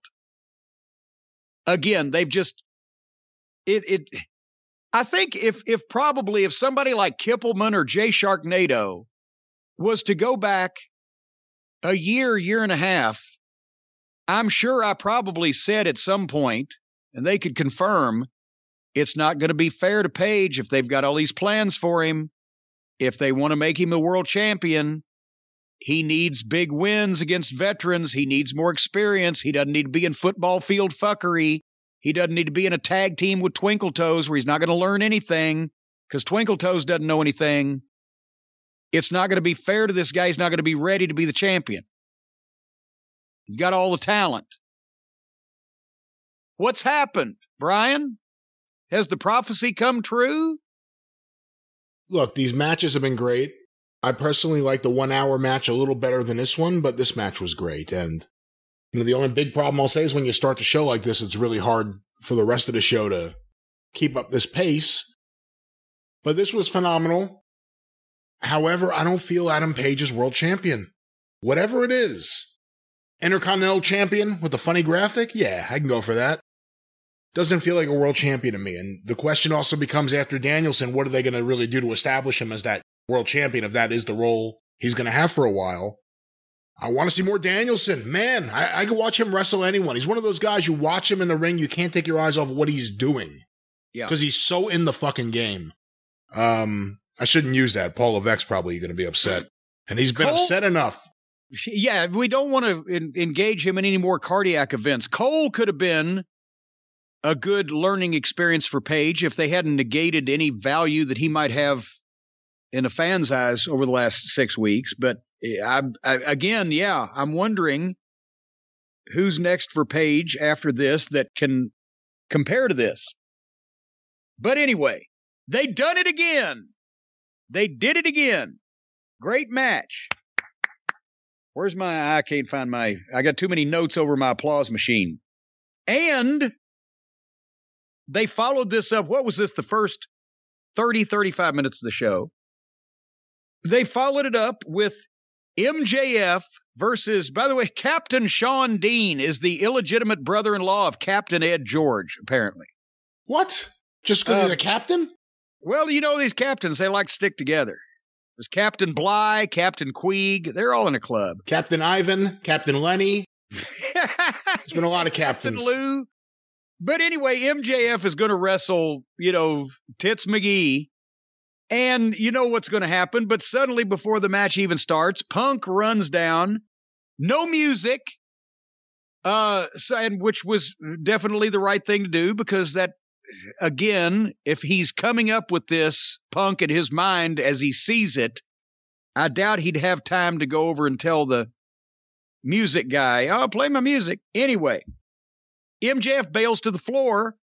Punk stands there for a minute and then turns around and hits the go to sleep on old Captain Sean Dean, and MJF is disqualified. Perfect. That's an old as the hills fucking wrestling angle that the goddamn babyface causes the heel to get beat or to lose in some fashion. If they had more actual disqualifications and actual rules so the people would recognize them instantly like the fans did in the old days, then it would have registered quicker. But once the announcement, the people got it. And that's basically Punk's. Then they had a long promo battle. MJF in the entranceway and Punk in the ring. And Punk's thing is, this is what's going to happen every time until you get in the ring with me, you little bitch. And then they knock each other back and forth, drumming up interest in them having a match. And, MJF says, unlike you, Roddy Piper was talented enough to main event WrestleMania, and if I don't get proper respect here, I may be main eventing too, or whatever the fuck. And then Punk said, yeah, you can main event night 4 of a buy one, get one free extravaganza. And again, they're not referencing putting over another company as much as they are taking inside digs at each other like guys in the business would, saying shit like that to each other. And then finally MJF says, well, you want the goddamn match? Well, next week it's CM Punk versus Wardlow. Oh boy, here we go. And Punk accepts, of course, because eventually MJF is going to run out of people to hide behind and he's going to put him to sleep. But next week, I can't wait to see what Punk does with Wardlow. This will be another different style match. Punk's matches have been different styles, even if they did dilute the level of his opposition here several weeks ago. And they're milking Punk getting to MJF, and why do it next week? Why give them what they want when this is interesting? And again, 45 minutes into this show, you've had one of the best matches they've ever had, and two guys that can promo like that, and it makes the program seem major league and much more exciting and much more interesting than anything the WWE does. And I wrote right here, I guarantee you that they're going to ruin this by the end of the show. And that prophecy came true. What'd you think about Punk and Maxwell? I really liked it. And to your overall point, and this has happened a few times lately, the first 45 minutes of this show were a great wrestling show. Nothing insulted me. Good action. Good promos. It was a great show up to this point. And nothing else in the remainder of the show really referenced anything from this portion of the show or went back to it. We never heard more from Danielson or Punk or MJF. Take a peek in the back for 30 seconds of both the guys in the world title match getting sewn up or patched up. It's just the show moves on and the universe of AEW moves on. This was good. Everything they've done with MJF and Punk has been good. Some of it's been exceptionally good. They're getting from the beginning to whenever we get to this match, and it hasn't been boring. They keep mixing things up. Even when they use classic wrestling stuff, they put a little bit of a modern edge on it to keep it fresh. This has been great stuff. Whoever's booking fucking Punk and MJF should book the rest of the fucking show. I mean, what? It's like two different universes. Why is this good? And then everything else happens. Like, one thing is serious and well thought out. And Danielson, too. I mean, I'm not going to take anything away from everything with Danielson lately. But what happens? The show just goes right off a cliff. And it happened again, and big time this week. Well, speaking of moving on, I felt like it after this, but there was more. And by the way, while I'm talking here, do some research, because all I got was the main point was that the ratings, the first show on TBS for the new year, they made a big deal back on TBS for the first time in 20 whatever years. They did over 1 million people. So their audience followed from TNT to TBS on the same night, same time, just different network. And obviously there was all kinds of interest in the Page Danielson rematch. So they got 1 million people. But now my question to you is, can you find any breakdowns to show after the first 45 minutes of the program, did many of those people begin leaving in droves? That's what I'd like to know. I'll see what I can find out. Because the first thing I saw next would make me leave in a drove. Here comes Chris Jericho and the world's largest karaoke sing-along. Did you notice that Jericho has changed his fashion sense and is now coloring his hair with Quaker State 10W40? Did I notice? The whole world noticed. Chris Jericho, who looks completely ridiculous, who looks nothing like a wrestler you may remember named Chris Jericho, he comes out there, all of a sudden his hair, which has looked ridiculous for years, people have been questioning, did he get a weave? We know he's an insecure guy. Did he cover up bald spots with a weave? Now all of a sudden, look, lots of guys get... Has it always been that color? No, lots of guys get dye jobs. The great Keith Hernandez got a dye job, dyed his mustache too. It looked a little more natural. All of a sudden he comes out there, it looks like he didn't know how to apply the dye. Looks like it wasn't even dye. Remember rubber cement? It looks like he took rubber cement and painted it into the front of his hair. It was painted hair. The hair was painted. But that's what, didn't he used to, even recently he was blonde, right? It wasn't just brown, yes, like cow shit brown. No, he was blonde. For 30 years. He was brown hair.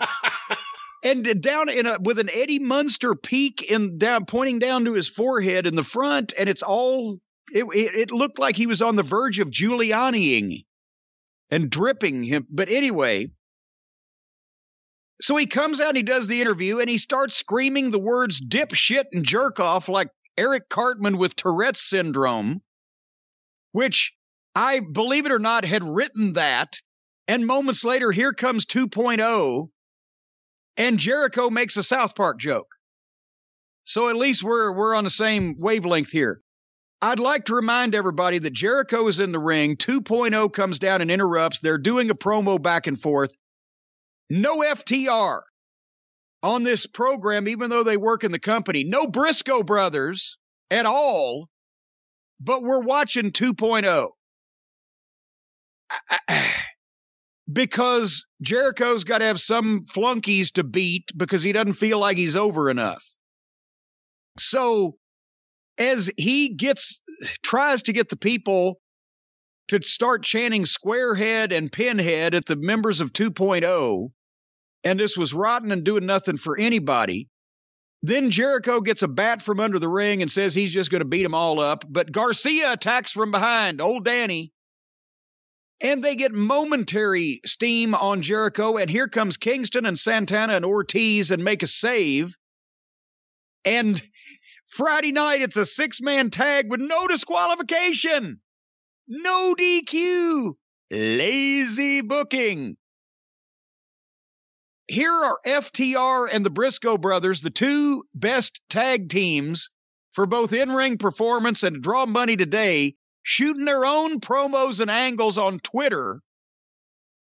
And we are being fed angles with 2.0 and Daniel Garcia so that the babyfaces can get a win in a 6-man tag match on their Friday night show that's meaningless and also no DQ. Here's another thing that Gabe Sapolsky or anybody that's been in the wrestling business for 15 to 18 minutes could help you with, Tony. You don't have to do an angle for every match you write down. And you never have, and nobody else ever has, because it's not done. And that's the way that you make all of your angles mean nothing, which is what you've done. So he did an angle with the Job Guys for a show 2 days away, 6-man tag, no DQ. That might have drawn some money with main event stars in a 2-month build. I don't know. Oh, I don't think 2.0 are the real problem here. I'll give them credit. They have personality and... Well, no, it's not their fault. Yeah, no, but Jericho, I'm sorry, this was right off Monday Night Raw. He is so bad right now as this pandering babyface. And it's lame. You know why he's cursing. Pinhead. Yeah, oh yeah, Terrence and Phillip jokes. Oh my God, that would have gone over great in 2002. He's doing such bad material. He looks like garbage. He looks ridiculous. And the material sucks. And he's just trying to latch on to Eddie Kingston. That's what this all is about. This is not good. Even AEW's biggest fans at this point can realize, even if they love singing that stupid song. And by the way, his vocals suck. Go listen to that song. Even if they like that stupid song, everyone admits right now, everyone has to admit or they're just blind. Chris Jericho is a big negative to that show. And everything he has done for the last 2 years has been terrible. And the only good thing I'll say is that MJF feud, we were all worried about how MJF would come out of that. After 1 year. He escaped. Jericho didn't. And I think there's some justice in that. And remember, for the first, 12 weeks they were on the air, we said Chris Jericho is loving this. He's the only big fish in a very small pond. He's the only star. It's the Chris Jericho show. He's having a ball. He's going to lead this thing by the nose. And he got worse and worse. They didn't get better and better. They did get better. And now it's like, my God, other people have supplanted him and we can't stop seeing him. Anyway, the next, Adam Cole, Bobby Fish, and Kyle O'Reilly in a locker room. An actual locker room, by the way, at least. Instead of a closet with weird purple porn lighting or whatever they usually do, they're just in a locker room, in an athletic arena. Imagine that. And Adam Cole speaks well. And then he's cutting a promo on Jake Atlas for Friday night on Rampage. And thank you for coming, Jake Atlas. He was in and out. Did you hear about this? Did you read about this?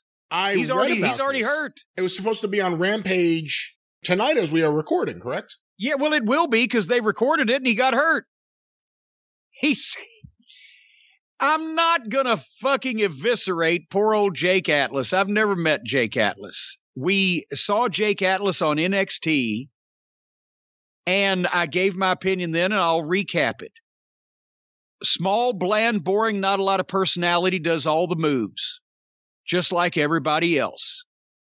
And as a matter of fact, it tickled me because I remember this was this 6 months or a year ago or whenever it was, when we first saw Austin Theory's on the show and Jake Atlas is on the same show, and old Uncle Dave, when he was a close observer of things, he wrote, well, one of the great young talents in wrestling was on NXT. And I'm thinking, well, he saw Austin Theory at Jake Atlas. I'm sorry, and I'm sorry this guy's hurt, and I'm not wishing him ill, but no. A bland, boring guy with not a lot of personality and a nice smile, not much size, doing movies and flippies and thingies. They got 100 of those. So they let him go over there. Did I mention that there's Mark and Jay Briscoe are living on a chicken farm in Delaware?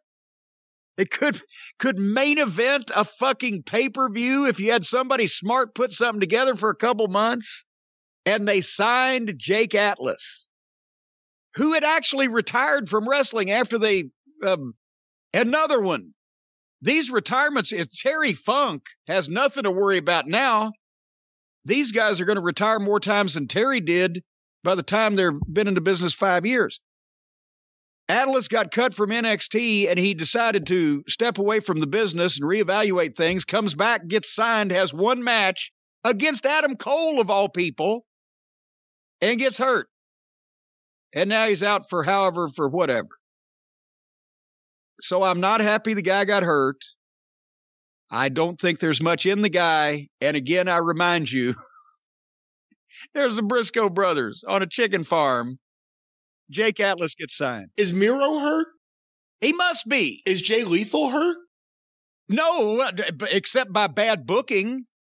No, Jay Lethal is wrestling apparently on YouTube against job guys. Oh, I didn't know that. He's working the YouTube show? Okay. Yeah. I didn't know. He's just not on television so that we can see 2.0 and Botchasaurus more often, because we haven't seen them nearly enough.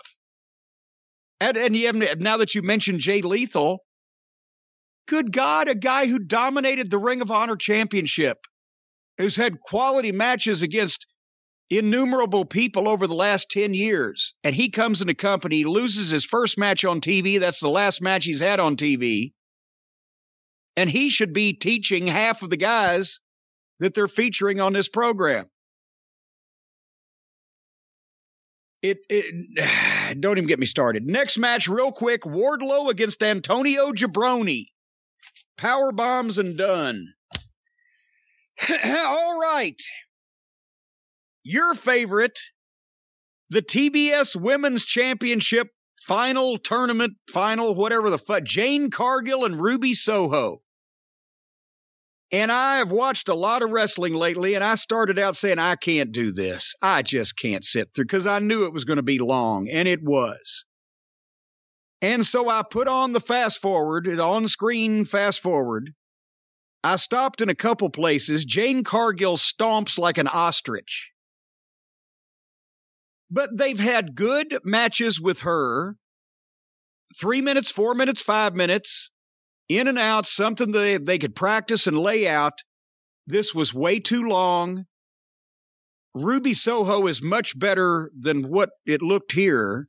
But the problem was Jane needed a road atlas, a compass, and a GPS by the end of the match to figure out where she was located at. At one point, Ruby climbed to the top rope to do something and had to just look and get back down because Jane was on the other side of the ring staggering around. It wasn't a good match, and Jane won because they had decided that Jane should win when they were impressed by what she looks like before she had ever had a fucking match. And now that she is way, way, way still not ready to be going 15 minutes or whatever this was on national television with anybody, man, woman, or child, now she's the TBS, the hose champion. According to the logo on the belt. Remember, we've talked about that. That's what everybody sees, HOS. What'd you think of this? I didn't pay close attention, and it's probably for the best, or I'd be going on for 20 more minutes. I think it went on way too long. I think it exposed that Jade isn't ready. To be fair, we just went off about Big Swole. Beyond the issues that were raised, The one issue everyone agreed with was she wasn't ready for national TV. She wasn't good as a professional wrestler. Jade has a great look. And maybe I'm wrong, but I look at Jade and I say, you know what? This is someone taking this really seriously and trying hard. She is. I won't even take that away from her. But she needs more time. They rushed her to get this title. I know she's been there for like a year. How many matches has she had? Like 8 matches? 10 matches? She's working on the YouTube show. How long have those matches been going? And who are the people that she's working? Their own families don't recognize the people on the YouTube shows that are doing the jobs because it's all Nightmare Factory people. They have a budget.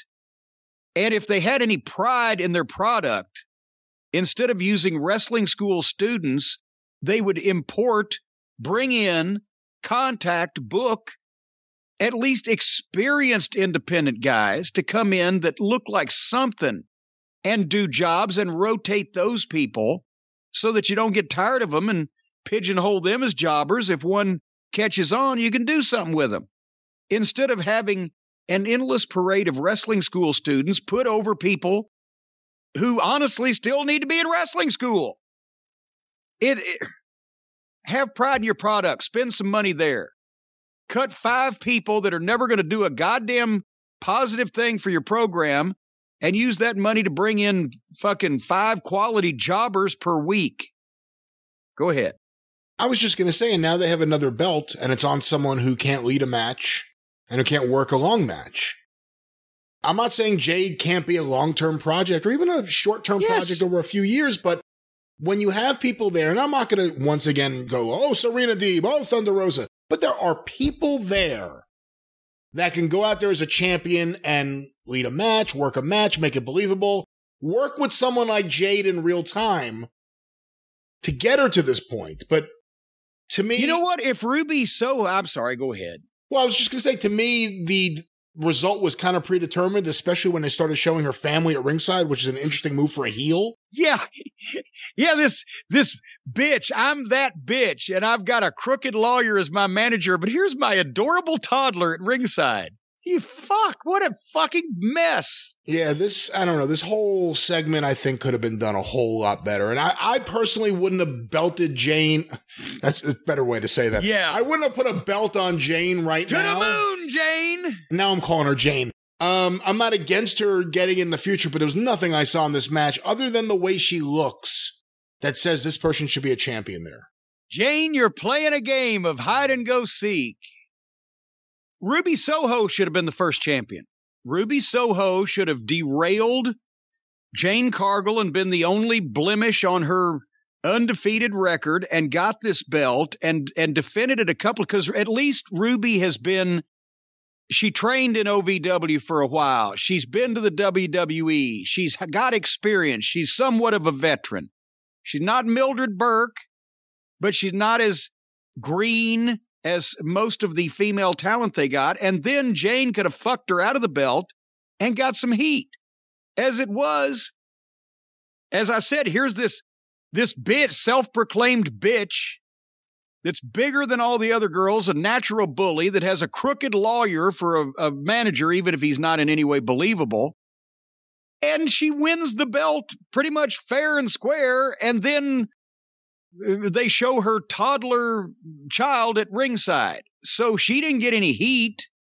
Ruby just got beat. Thanks for coming, Ruby. You were hot for about 3 weeks. I almost got song lyrics there. And it was a bad match, so nobody prospered here. And I'm like you. If Jane has all the tools and looks striking visually and et cetera, and if you let her actually get some practice without the eyes of the world on her for a while, you might have something. But anyway, speaking of the eyes of the world were upon the next match, Brian Pillman Jr. against Malachi Black. And I swear to God, we got 20 minutes of that rotten girls match, and this thing was quicker than a hiccup. And they could have done something with Brian off the Dark Side of the Ring show and the natural groundswell he had. We've gone over that. Not going to relitigate that here, but this was, after the first spot, it was better than the match with Griff Garrison and Malachi Black because they locked up, struggled, and did a nice wrestling spot. And then Pillman hits drop kick, and then the drop kick through the ropes to the floor. And I'm thinking, okay, he comes out serious. He's trying to apply himself to this fucking angle they've got him in. And he's got fire. And after less than a minute from the opening bell, they go to the break. So as I said, we got to see every brutal minute of that girls' match with the stench of grisly death on it. But Brian Pillman Jr.'s kicking ass. We're going to go to the break. When they come back, they're trading 1-2. Malachi gets a bit of heat. Julia Hart was at ringside in her cheerleader's outfit and a black eye patch. That was the most ridiculous visual. There's no visible mark on her beautiful face, and this eye patch is brand new. You can tell they just took it out of the fucking package and put it on her face, and she's wearing a cheerleader's outfit. Just the visual alone. If she was blinded by this guy's caustic colored mist that he blew in her face, then would she be out there dressed in her cheerleader's outfit with a spotless eye patch on? Or would we have seen her in a video at an appointment at an ophthalmologist office or a doctor's office, and she wouldn't be wearing makeup because she's worried about losing the sight in her eye? And she's being attended to by a medical professional, and she's not at ringside with the same guy that fucking did it to begin with while her big brother goes to avenge her honor. That might have been something. But she's standing there, and this was so quick, just like there was no shine at the beginning. There was brief heat. Brian makes a comeback, and it was a blasé comeback that nobody cared about. They'd seen Danielson and Page, and this match hadn't even got started yet, and nobody bought his false finish because it was too quick. And then the finish, they gave him a banana peel to slip on literally. He purposely missed a springboard, and Black hits him with a kick, 1, 2, 3. Did he purposely miss it? Because I mean, it was yes. Okay. Because they made it look good because I wasn't sure. Let's put it that there's always a chance that anything could have happened, but I've never seen anybody miss and take such a beautiful bump and not hurt themselves and not be surprised by it. But again, so now. And remember, another complaint I've had with Malachi Black is I liked his look and his spookiness and even his match, but invariably they do something with the entertainment value of this to make me go, what the fuck? And the more he does it, the less over he is with me. He beats the babyface in fairly quick and succinct fashion. Didn't do much for Brian Pillman, but at least he got a victory. And then he leaves the ring, but then Malachi Black turns back, is like, I haven't finished. And he goes back in the ring, and he's going to menace the baby faces, but suddenly here come the Lucha Brothers and Alex running down the ramp. As they're coming down the ramp, the lights go out. And when the lights come back on, the Lucha Brothers and Alex are in the ring where Malachi Black was, and Malachi Black is down on the ramp where they were. They just switched places. And when the lights came back on and everybody saw that, it was a popcorn fart. There was no reaction. It was like, what? Because nothing happened. I'm sure somebody thought, well, that'll be cool. When they went over it in their minds, ahead of the show, yeah, when the lights come back on, you'll be where I was and I'll be where you were. They forgot that there was still nothing fucking going on. Just people standing there. It was stupid. And now we know the Lucha Brothers are in on it because they had to pass. You know what? Malachi is fun to watch sometimes in his matches. His kicks look great. I'm not into this whole magical powers, lights go out. why does this one guy have control over the lights? So the lights keep going out and then he moves. Are we supposed to assume the light goes out and he just runs as fast as he can? Well, wait a minute now. According to the main event on this program, it may not only be Malachi that has the location of the light switch. That's true. Good point. Sometimes it doesn't even have to be explained. All right, well, skipping real briefly over this week's fake girl fight in the backstage area with Tony Schiavone holding a microphone and then screaming, "Oh my God," was Ruby Soho, Britt Baker, Jamie Hayter, Reba, and Riho got in a fake girl fight in the back. There was only one this week. Usually there's at least one, sometimes two. This was just fucking brutal to watch. Because it was phony as a football bat. Oh, come on. There's nothing funnier than Riho making the save with her little outfit on, her little dress. Yes, the funniest thing. She comes in with frilly socks and a white lace frilly skirt. And was she wearing like a sweater? Yes. Because it was cold in there, and she's only 90 pounds, so she's got no blood circulation. And one of the referees trying to separate the girls that were fighting waist locked her, and without even knowing he did it, picked her right up off the ground. It's like picking up helium. He couldn't even tell it. Her feet are going wee wee wee wee because she can't get back in the fight because he really pulled her apart. He doesn't even know she's off the ground. It would just, even with Twinkle Toes not around, do you think he's slinking in the TV tapings so that he can still play with his Japanese girlfriend action figures and book his girls division that he's done such a wonderful job with that even Big Swole knew it was fucked up? I don't know. Anyway, I thought we'd get rid of his influence, but no, there was, and Riho, we'll talk about that in a minute. It's coming up on the weekend. And then we went to the main event. And I gotta be honest, under normal circumstances, I would have made a perfunctory comment about this, and I would have skipped it because it was for the tag team title, Lucha Brothers against Jungle Boy and Dino Douche. And you know what that's going to be ahead of time, and I wasn't going to watch it, but I heard what happened, and then I saw the clip, and I said, well, I've got to see how the fuck they got to this point. So I sat through this thing. And I wrote at the start, obviously, this is going to be an indie-style trampoline match with the dinosaur doing shit that he doesn't know how to do. And again, seriously, we could be watching the Briscoes have a program with FTR leading to multiple rematches. But instead, again, 2 years later, we're still looking at the kids playing with their friends on the trampoline with the Jungle Boy and the Lucha Brothers and the Dino Douche.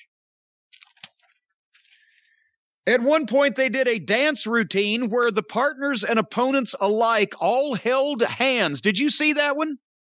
I did. They all held hands, 4 of them, across the ring and aided each other in jumping up onto the top rope and then flipping. And then the opponents, holding hands with each other, flipped their opposing partners.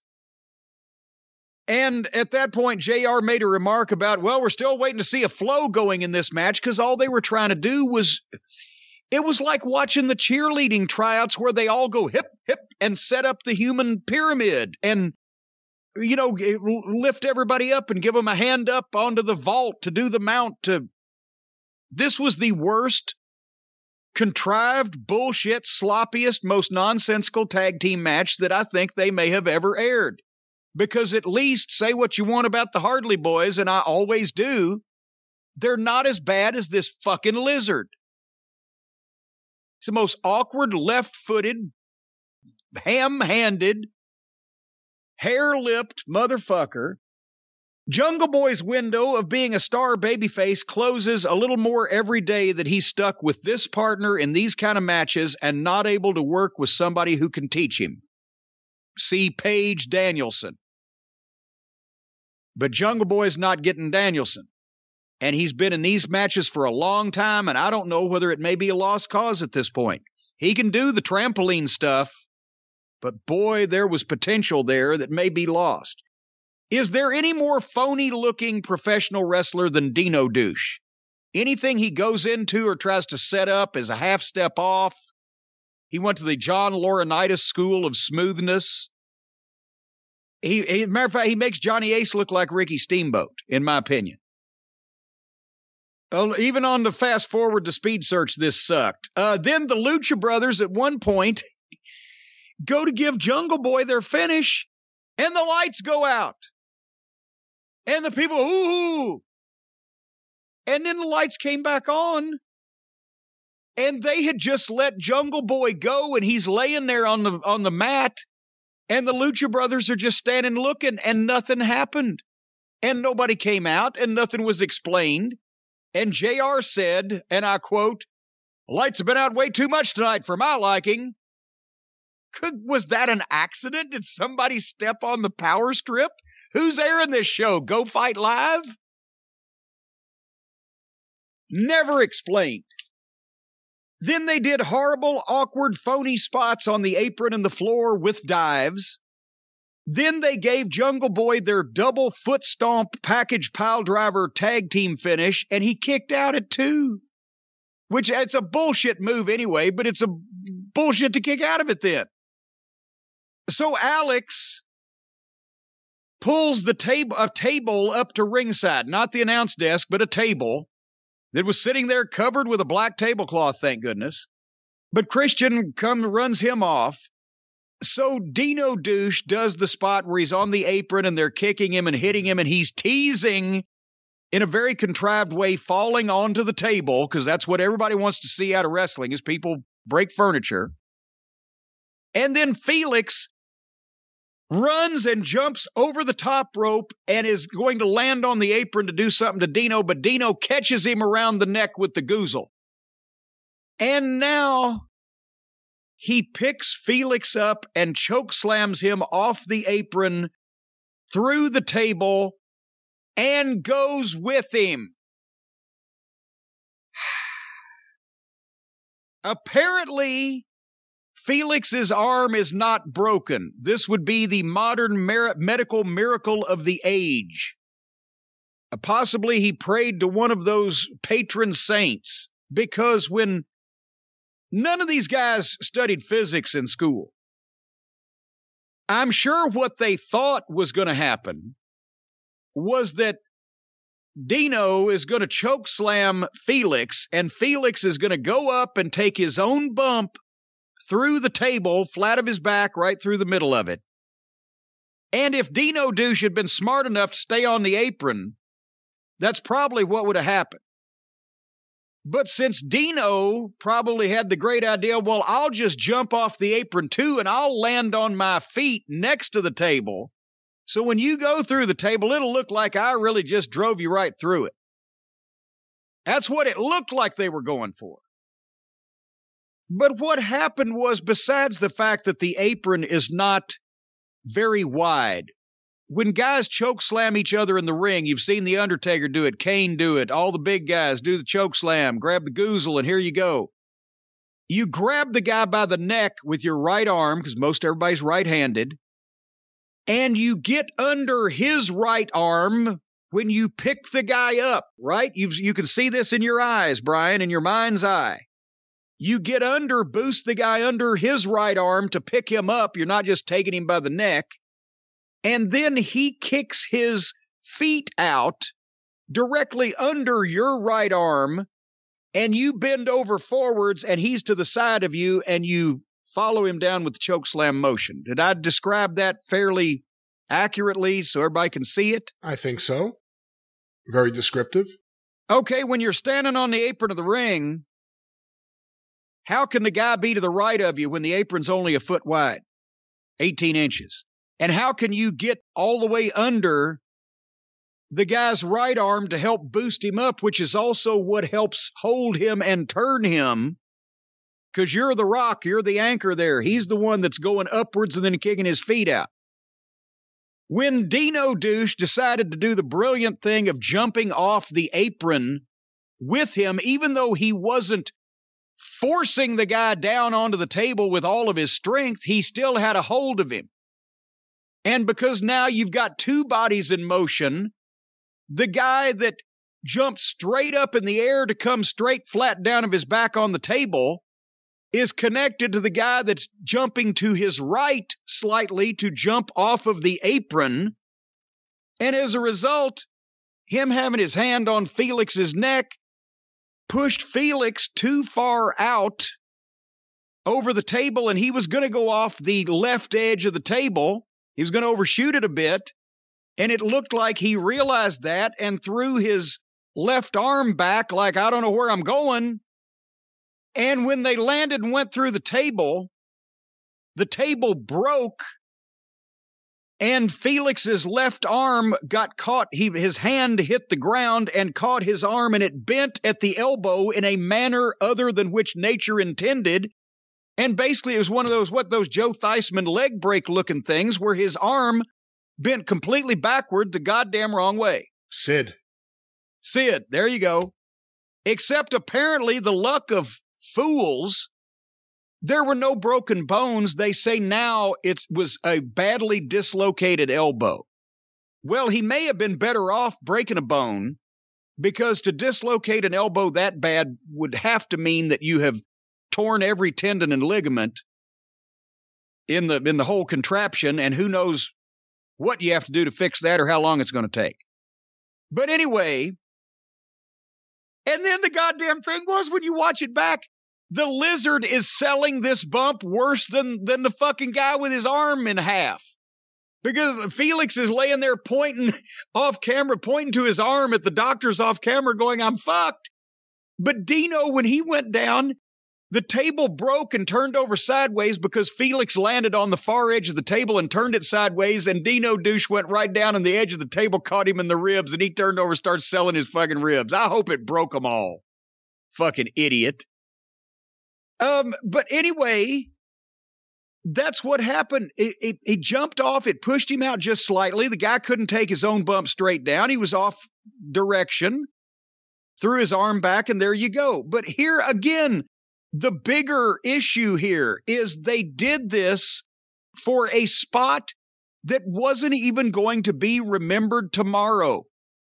It's not like Mankind and Undertaker and the hip toss off the top of the cell that we're still thinking about 25 years later, because it was so farther and above and beyond what you normally see, and it was so memorable with two of the biggest stars in the business. This was a fucking idiot in a dinosaur mask and another guy in a fucking lucha mask in a rotten tag team match doing shit that everybody on this program, except for Punk and Danielson and the guys who know what they're doing, everybody on this program does in every match on a daily basis. How many people have gone through tables? How many dives? How many flips? How many spears through fucking walls? Whatever the fuck. It wasn't the finish. It was supposed to lead to the finish. They didn't get the finish done they were going to do because one of the perpetrators of people involved was out there on the floor with a goddamn arm up their ass. It was just a spot that nobody was going to remember just to break furniture because these guys are fucking marks. Maybe not the Lucha Brothers being marks as much as Luchasaurus. The Lucha Brothers just come from Mexico where none of this shit's supposed to mean anything and make any sense, and that's what they do. The other idiot is just a mark for himself, and who has ever uttered these words? Luchasaurus is a good wrestler. Who on this planet has ever said that sentence? I don't have an answer for you. So this guy Felix's career could have been ended, and his arm could have been snapped in half because this fucking goofy dinosaur wanted to do some kind of goddamn modified bullshit off the apron through a table that wasn't even the finish of the match, and nobody would have remembered the next day, except for the fact that he almost killed the guy and hospitalized him. Now they remember it. So congratulations, Dino Klutz. They're going to remember you. So now Penthouse and Jungle Boy got a finish. So they just called something, and Jungle Boy rolled him up 1, 2, 3. New champions, Jungle Boy and Botchasaurus, are the new World Tag Team Champions of AEW. Did I mention that FTR is carrying license plates around and the Briscoe brothers are on a chicken farm? But this goddamn two left-footed klutz and his poor undersized partner are now the World Tag Team Champions after the absolute worst tag team title change I have ever seen in over 45 years of watching wrestling. Let's make it 50. This is 2022. 50 years. Worst title change ever. This is the worst tag team division of a big company in wrestling history. And all the teams, after the victory, came out to stand on the stage and stare like schlubs. And my God, not one star team. You had FTR out there, but they haven't been made to appear like stars. And the rest of the teams, I don't care if you goddamn covered them in fucking fairy dust, they wouldn't look like stars. It was the Hardy Family Office and the Acclaimed and the fucking... this is the worst tag team division in history. And the best team they've got, you never see. And the best team on the horizon that they could get, they're not even talking to, apparently. Doing their own promos on Twitter with the other best team in the world. This was fucking brutal. This hurt everybody's feelings to watch. Your thoughts? Well, I'll just say to my earlier point, the entire show was brutal to watch after the MJF Punk angle. Didn't like the match. I agree with you. I hate this tag team division. FTR is there. It doesn't matter. You have a few good tag teams there. The division and the way it's booked. Which ones? Call them out. Call out the good tag teams? Right now, who is a good tag team that anybody would give a shit about in this company besides FTR because they're the best in-ring performers, even though they're booked like shit? I've liked what I've seen from 2.0 so far, but I won't use them as my example. I'm glad you die on that hill. Private Party, I would not consider a great tag team or a good tag team. The Butcher and the Blade, no. The Acclaimed have a lot of potential. Got a lot of potential. But we haven't... greener than pepper trees, yeah. But what have they done with them to put them in a main event position? What are the Best Friends? No. The Young Bucks, everyone knows what I think of the Young Bucks. Jurassic Express, no. But at least they don't have Marco Stunt. That's an upgrade. They went from Marco Stunt to Christian Cage. All right, look, they have FTR and a bunch of tag teams. But yeah, the tag team division's awful. But going to the match, didn't like it. I hated the show after the early parts. But I'm watching it. And when the injury happened, I thought I saw what I saw. Yeah. It looked like a cartoon, didn't it? Yeah. And sometimes when I see something, I'll grab that body part because I'll like feel it. I go, oh my God. When they showed the replay, I made the mistake of watching. And I yelled so loud I woke up Suzanne. And then I yelled a third time. When they showed the replay again, I went, no! And I looked away. I couldn't watch that. I know you say, and he says that it wasn't broken. But I never want to see an arm bend that way ever again. And I've never seen an arm bend that way before. And it was pretty disgusting to see. I wish they hadn't replayed it over and over again. And if this guy's actually going to be able to make a comeback anytime soon, that's remarkable. But I did not like this beyond the injury, which was too grotesque for me to want to see ever again. I didn't like the match. The angle of all the wrestlers standing there watching these guys celebrate. Jericho's in his seats. Because standing up would require effort.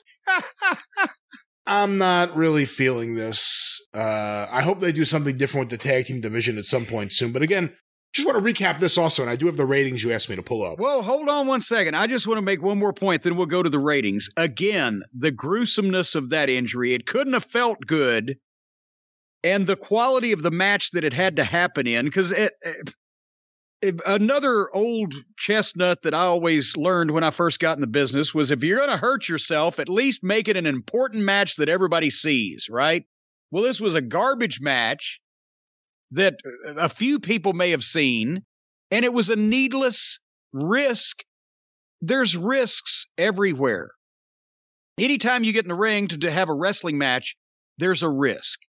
And I've seen guys, I've mentioned it. First time I saw a guy get his leg broken in the ring was in Louisville Gardens, 1975. Tommy Gilbert suplexed a guy named John Rogers, vertical suplex.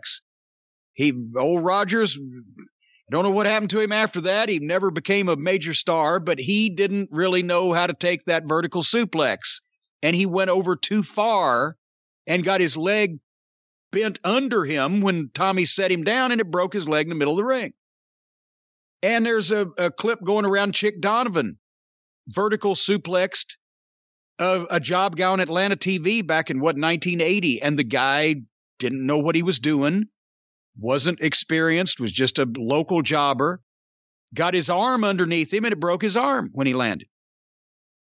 This shit happens even on the most elementary of moves, but generally, besides the freak accident, most of those cases can be chalked up to one of the people involved or both being inexperienced.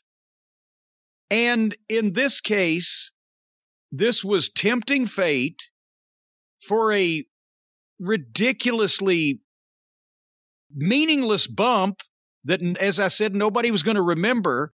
And even though Felix is, if you like that style, he's very aerial and he's very acrobatic and agile and coordinated, but he's letting his fucking goof dinosaur do this to him. He should have known better. And that's what, there's already enough risk. You don't need to make it worse by doing shit that's either not necessary or you don't know how to do, or both. And that's what we've seen most of these injuries take place on. One or both of those circumstances were in play. Either one of the people didn't know how to do that shit, or they were doing something they shouldn't have been doing to begin with. It was meaningless. And that's just I'm astonished. But when I see this, and it's Tony Khan's place to say this to his employees, to his troops, to his team. What the fuck? Gear it back. You think these people these people sit through the pudding gang matches. You think they're going to set the seats on fire if we don't break 5 tables? Gear it back. Let the top guys use the furniture much less often to make it mean something, and instill in your underneath talent roster less is more, and do the execution of 10, a degree of difficulty 5 instead of the other way around. But unfortunately, he's made a major mistake in that they do not recognize the talent in AEW, that there is an underneath talent roster. They think everybody's equal and everybody gets to play. No. There's some extras, there's some walk-on parts, there's some supporting characters, and then there's your movie stars. And Tony Khan needs to tell all of the extras, walk-ons, and supporting players who the fuck they are and what the fuck their job is around there. That's another thing that needs to be done. But it won't be. What were the ratings? How bad did they matriculate toward the end of the program? Well, let me go here. The ratings for AEW this week. AEW's overall ratings were 1,010,000 viewers overall for the entire program. Right. The first quarter, 1,101,000 viewers. A lot of ones. A lot of ones. The second quarter, 1,001,000 viewers. And those are both Page and Danielson, by the way, obviously. Right. So 1 million people. The third quarter was 1,016,000 viewers. That was MJF and Punk. The fourth quarter was 1,003,000 viewers, and I believe this would have been the end of Punk and MJF, the Jericho promo, and then the Undisputed Era. You seem to be correct there. I'm flipping through, trying to follow you. The first quarter of the 9 o'clock hour did 1,017,000 viewers. The second quarter of that hour, or the sixth overall of the program. And wait a minute, I was about to say that would be from the Undisputed Era through Wardlow and into the start of the women, somewhere around there. Correct. And the TBS title match continued into the next quarter, which was also the Pillman-Malachi Black match. That was 1,048,000 viewers. So people are just sticking around. This has been fairly flat. They like the start so much, they're thinking, well, it's going to get good again. The next quarter, which is the second to last, which would have been the end of the Pillman Black match, as well as the women's backstage brawl that you recapped before, that went to 939,000 viewers. Okay, people are starting to get a little antsy. As Ernie Ladd would say, the natives are getting restless. And the final quarter, which would have been the tag team championship match, 954,000 viewers. So honestly, I'm surprised. They only lost in that second hour 50 to 150,000 of the people they started with. That ain't bad for this dreck. No, and it's a new channel, new network, even though it's the same, family of channels. It's still a new channel. People have to reset their DVR. People have to find it.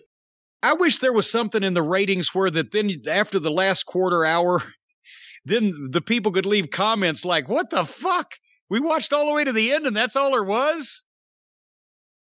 Shit like this, so you'd know whether they were just watching out of habit or whether they really wanted to see the finish of this thing. Anyway, well, they got 1 million people again. They hot-shotted brand new network in a world title rematch. And now we'll start heading back down to the standard level of the viewership until they hot-shot something else in 3 weeks. But speaking of programs, this weekend, Saturday night, is going to be the debut episode, January the 8th, of the Battle of the Belts specials. The first special, which they stole the title from Championship Wrestling from Florida, and our good friend Joe Koff. But help me out with this, Brian, because apparently this was something that was done in the deal when all the hockey stuff happened and they found out they were going to move Dynamite from TNT to TBS to make it up to the fine folks at AEW. They said, but we'll still give you specials like the old Clash of Champions. I heard them draw the correlation to the old periodic quarterly Clash of Champions specials. We'll give you those on TNT, even though we're moving you to TBS. And then hockey changed and they decided to keep Rampage on TNT and move Dynamite to TBS. This is the way, the order of events, right? But they still were going to have the Battle of Belts specials. But how is this a special when, again, previously in the Turner Empire, you had the Saturday night 6:05 television program, and that was weekly. And then they had a Sunday night program for an hour, and that was weekly. But the Clash of Champions specials, their version of the Battle of the Belts back in those days, that was the big 2 or 2.5 hour program where it came from an arena instead of the studio. And you got main event matches, including world title matches like Flair and Sting, and tag team title matches and big stars. And that's why they were quarterly specials, to draw big ratings. Now, they've got 2 hours in prime time on Wednesday night where they show the biggest main event matches that they can show for free. They've got an hour on Friday night where they've turned that into the goddamn job show, like the best of World Championship Wrestling used to be on Sundays, whatever. But the Battle of the Belts special is going to be a 1 hour special on Saturday night, the worst night now of television for the week, at 8 o'clock. And the matches that they announced. Actually, 10 o'clock. It's 8 o'clock on my fucking. Oh, you know what? You're right. I'm looking at the other You're looking tweet. at Rampage. You're looking at Friday night. But this is a 1 hour show instead of the regular 2 hour show. So it's shorter. And the matches that they are advertising are Britt Baker versus Riho for the women's title and Sammy and Cody in a rematch for the TV title. Not exactly Flair Sting level marquee matches for their first edit. So is that all they're going to have in an hour? Because old Twinkle Toes will have a cow and shit on himself if Riho goes down to defeat in less than 20 minutes. And Sammy and Cody are going to take some time. What else they got? But wouldn't it, to kick off a brand new series of specials, wouldn't that have been where you put Paige and Danielson, maybe, and let them have the whole hour and go most of it, and with the peripheral stuff, you've got your show and people would remember that forever. Now it's throwaway TV matches. Does anybody want to see Riho and Britt Baker again? Did they ever want to see it the first time, or did they just tolerate it? But is anybody beating the doors down and clamoring for it again? So what did they? So they had Wednesday night was the best show. Friday night's Rampage will be a joke, and then the Battle of the Belts on Saturday will be worse than Rampage. Well, we have a tweet that Tony Khan has put out just a short while ago about Battle of the Belts. Have you seen this? I have not seen it. This is why I was confused about the time. I had this in front of me and I looked up quickly. From Tony Khan at 3:45 p.m. today. Tonight on TNT AEW Rampage at 10 p.m., I'll announce a change due to medical protocol to tomorrow's Battle of the Belts. Rampage tonight will be a great hour on TNT. In addition to tomorrow's live AEW Battle of the Belts, I also plan to book a stacked house show card for the loyal fans in Charlotte. Oh, good God. I also plan to book a stacked Another thing Tony needs to learn is he praises himself way too much when he's not really achieved anything yet. So medical protocol, can we hope against hope that Riho has been exposed to the rockin' pneumonia or the boogie woogie flu, so we don't have to look at that? Okay, wait, there's 4 wrestlers that we know that are supposed to be on this show, and it's only a 1-hour show, and they're title matches. So they may not add anything else.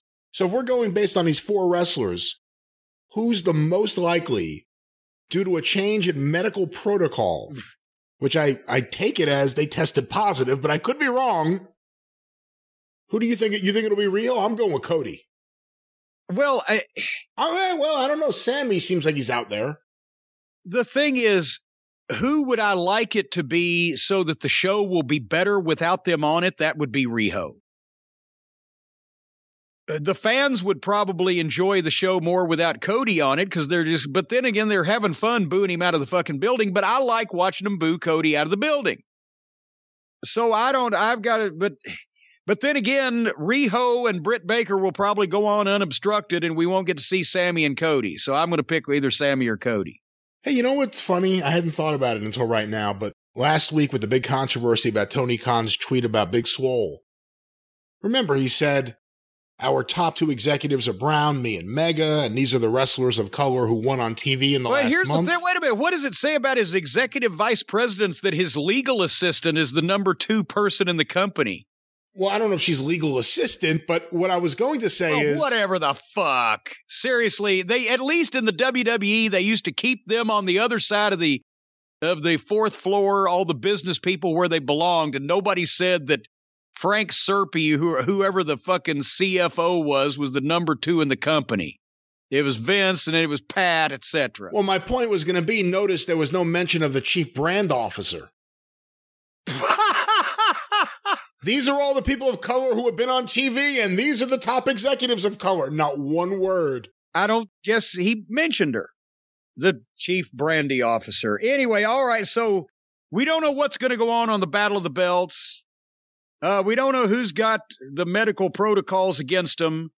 They had a start of a great program this past week, and the people came out for it, and then they shit the bed at the end, and those people may not come back for a little while. And that's what's happening. But at least everybody at AEW has got a job, folks, and I overpaid one at that. And meanwhile, if you work for the WWE, don't start reading any continued stories, and you better go out on the side of the interstate and start picking up some deposit bottles. You're going to need a second income. Closing thoughts, Brian.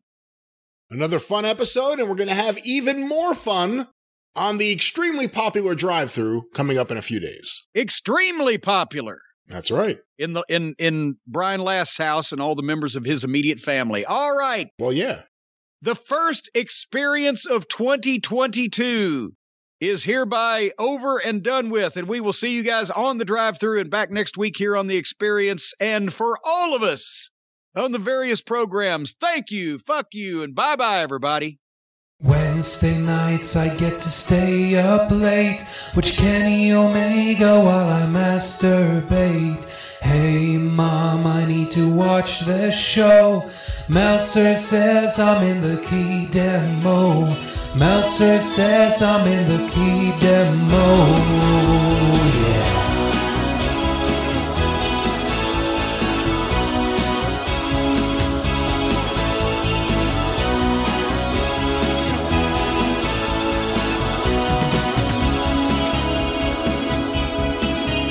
In my mom's basement, I steal her Wi-Fi and I pay no rent. AEW school, we've got indie stars drop back from wrestling school. Like Joe Janela at the top of the car, he trained himself in his own backyard. And this is shit everyone should get. Well, everyone except Jim Cornette. Wednesday nights I get to stay up late, watch Kenny Omega while I masturbate. Who needs women or hanging round in bars when you can watch the Bucks get 7 stars? When you can watch the Bucks turn 7 stars. Dynamite's a word, best ever tag team division, haven't you heard? We've got Jericho, Orange Cassidy, and Michael Rio. Like Tony, I do fantasy booking, a title tournament, now we're cooking. And I can wait to hear what Cody has to say when Marco's stumped goes all the way. Hey, Wednesday nights I get to stay up late, watch Kenny Omega while I masturbate. Hey mom, don't come in, go away, I'm watching wrestling. Go away, I'm watching wrestling. This is wrestling heaven. Don't listen to Cordy, he hasn't been relevant since 87. He thinks that Luchasaurus can't work a lick, or that Bobby Eaton could hold a candle to either Matt or him. He wants to cut up our heroes with a rusty fishing knife, or get them in the hot tub to play Stop the Submarine with him and his wife. And no, Mom, I'm not bitter. This has nothing to do with Jim blocking me on Twitter. And now, here comes Miro, wearing pajamas like me, he's my hero. The Young Bucks could shoot on Buzz Sawyer, make Brock Lesnar take a Canadian destroyer. Don't come in, Mom. Don't come in. Are you touching yourself again? No. Changing the Wi-Fi password? Oh no! Wednesday nights I get to stay up late, watch Kenny Omega while I masturbate. Hey mom, I need to watch this show. Meltzer says I'm in the key demo. I am 39, I'm in the key demo. I'm a single